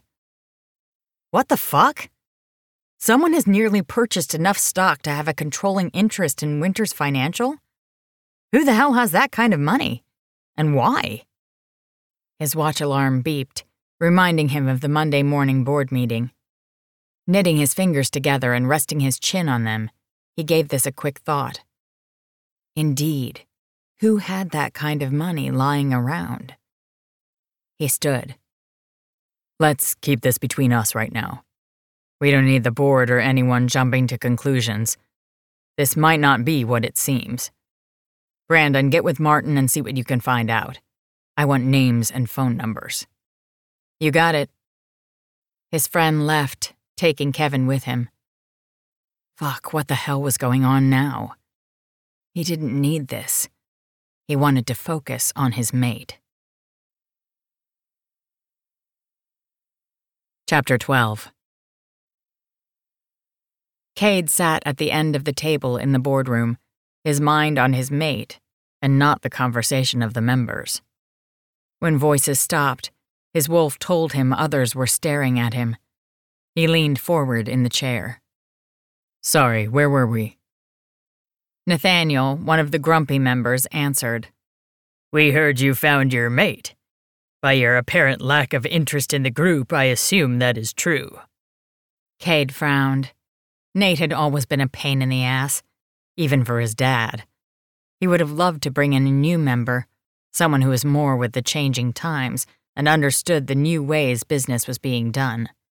But out of respect for his elders, he kept his mouth shut, since his presence hadn't hurt the company in any way. Yes, Nathaniel. This weekend I met her on the way to a friend's wedding. Wonderful, Mabel replied. Will you be introducing her to the pack soon? Cade scrubbed his fingers through his hair. Well, we're having issues at the moment. What kind of issues? Nathaniel asked. The hostility in the older man's voice was subtle. That is between me and her. Not any of your concern. It is our concern if this affects the pack, Nathaniel shot back. If she is to be the alpha female, then she needs to take her place immediately. His frown morphed into a scowl. Don't worry about my mate or my pack. I have them both under control. Nathaniel raised a brow but said nothing, which was a good call on his part. Cade was quickly losing patience. The next item on the agenda was brought up and the meeting continued. When his phone vibrated in his pocket, he slipped it out and held it in his lap. Bank Corp is buyer, Brandon sent. Cade had heard the name but wasn't familiar with their company. Who owns it? Sam Koch's widow. As in Koch Enterprise? Yup. Well, shit. What the fuck would Koch want with them? Bank Corp is big on the East Coast. WYNTER'S had most of their branches on the West Coast. Anything else? Cade asked. I happen to know your mate is having lunch with mine today. Cade popped up from his chair, all eyes turning to him. Sorry, everyone. I need to leave. He hurried out, replying, Lobby in 2 minutes. The board would get over it. It wasn't like he didn't know what they were discussing. It was the same shit they always argued over. He was tired of it and ready for a change. Cyrus waited outside the WYNTER'S financial building, tucked away in a busy corner. When his brother came running out and got into a car, he smiled. This was all going as planned. He hurried inside and up to the second-floor boardroom where they had yet to adjourn. Before going in, he straightened his damn tie and tugged on his suit coat. He couldn't wait for this to be over. Holding his head high, he opened the door and walked in to gasps from the 10 around the table. Sorry to interrupt, he said, looking at faces he recognized, some he hated. But I need a moment of your time. What do you want, Cyrus? Nathaniel said. I've already heard enough from your brother. Cyrus bit his tongue to keep from shifting and biting the dickhead's head off. I've been sent by my employer to negotiate with you. Negotiate what? It depends, Cyrus replied. Either a consensual merger or a hostile company takeover. What? Everyone jumped out of their seats, yelling at each other and him. Fuck, this was heavenly to his ears, and the best bomb hadn't even been dropped yet. He spoke calmly. Would you like to hear the specifics, or should I come back after it's all over? Old Nat's face was a ripened tomato ready to burst. Everybody shut up and sit down. They were slow to follow orders. That wouldn't be the case if he ruled the pack. Cyrus, Mabel said. please continue. This morning, my employer, Bancorp, purchased almost enough of your stock to have controlling interests. The table burst into rants and finger-pointing. This was a bit surprising. Did Cade not tell you during the board meeting? He asked. This quieted the room. He knew? One of the board members commented. Cyrus shrugged. I don't know if he did, but isn't that the job of the CEO? To know what's going on with the company? He's a bit preoccupied at the moment, Nathaniel griped. Really? Cyrus did his best to keep a straight face. He must be busy. In fact, Cyrus was sure his brother was very occupied. Something came up for him. Another member chimed in. Oh, how he loved this. So, does this have to do with his new mate who has rejected him? Gasps and whispers erupted. Yes, Cyrus went on. From what I've heard, he kidnapped her from her car. Nathaniel stood. He said he met her at a friend's wedding. No, Nate, Mabel said. He said he met her on the way to a friend's wedding. Well, at least my brother didn't lie. Lily, the female, was on her way to her cousin's wedding a few miles from the vacation property when his men intercepted her car and forced her to his cabin. He forced her? Mabel slowly lifted from her chair, brows raised. Cyrus held his hands up. This was getting deep, fast. She is his true mate, and for the most part she was there voluntarily. I think. He added for good measure. Mabel said to the room, Somebody get that son of a bitch on the phone. Again, Cyrus lifted his hands. You can deal with that later. I'm here to deal with his other screw-ups as the CEO. The room came to order. Bancorp, Cyrus said, submits to you a tender offer of $8 above your stock price on the agreement date. And if we reject it? Nathaniel said. Then Bancorp is ready to go straight to the stockholders to buy their shares. Bancorp has already purchased much of the needed amount. Only a few employees need to agree for them to gain votes. What is your part in this, Cyrus? Donnelly, a wolf he hated since school, asked. How someone like that bastard could get on the board over more qualified candidates was beyond him. I am but a mere pawn in this, a messenger sent to give and take information. How's that working? Donnelly sneered. It was obvious the man was trying to get the board to look at him as the enemy. That's not what he wanted. In fact, that would ruin the plan. Don, Cyrus said, smiling at himself because he knew the man hated to be called that. I work for a different part of the company. Upon recognizing my last name, the bigwigs told me what they wanted. I agreed to help because WYNTER'S Financial is still half of my inheritance, even though Cade acts as if it's all his. I do not wish for this company to be involved in a raw deal. Believe it or not, I'm on your side here.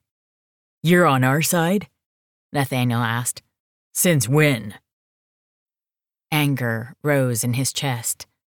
Since always, you old fool. As I said, this is half mine, but I walked away from everything to keep peace in the pack. I did not want to fight my brother and permanently injure him, or ruin the family love that I hope is still there.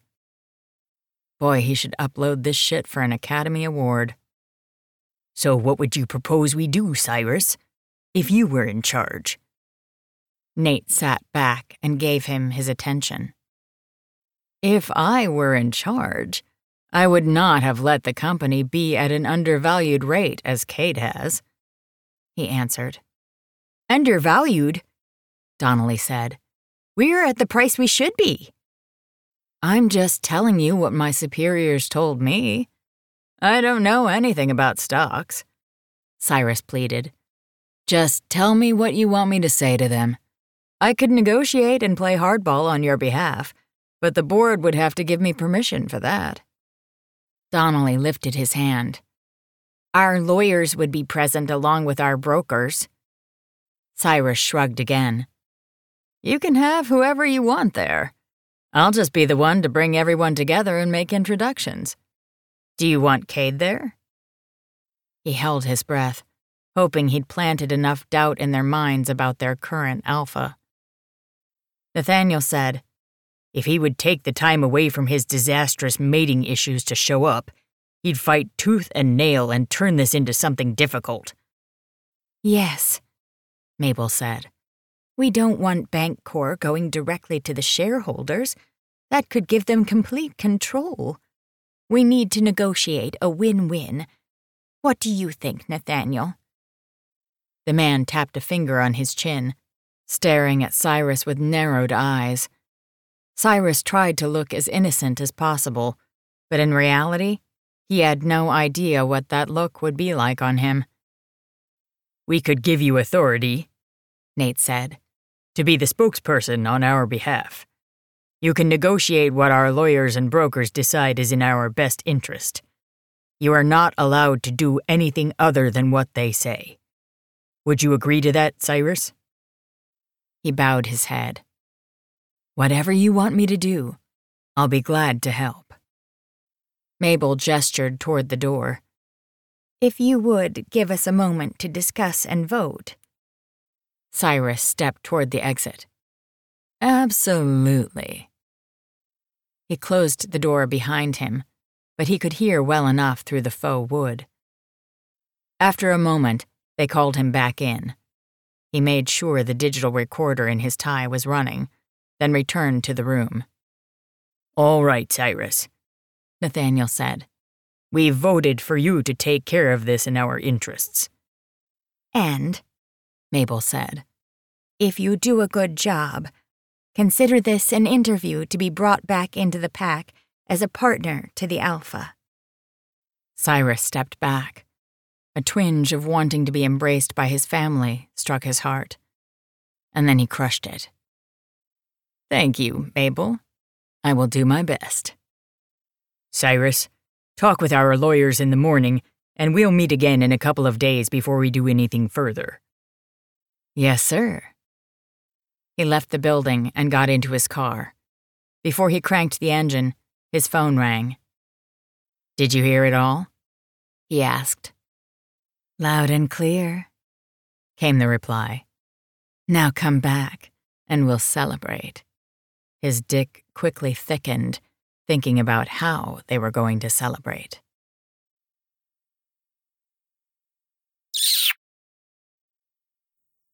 Hey, we're back. Hey, I'm sorry. Hey, everybody. If you, heard snoring at the first part of this episode. My dog has been snoring so loud next to me this whole time. I think she has a cold. So I didn't just hear it. ignore that. I didn't hear it.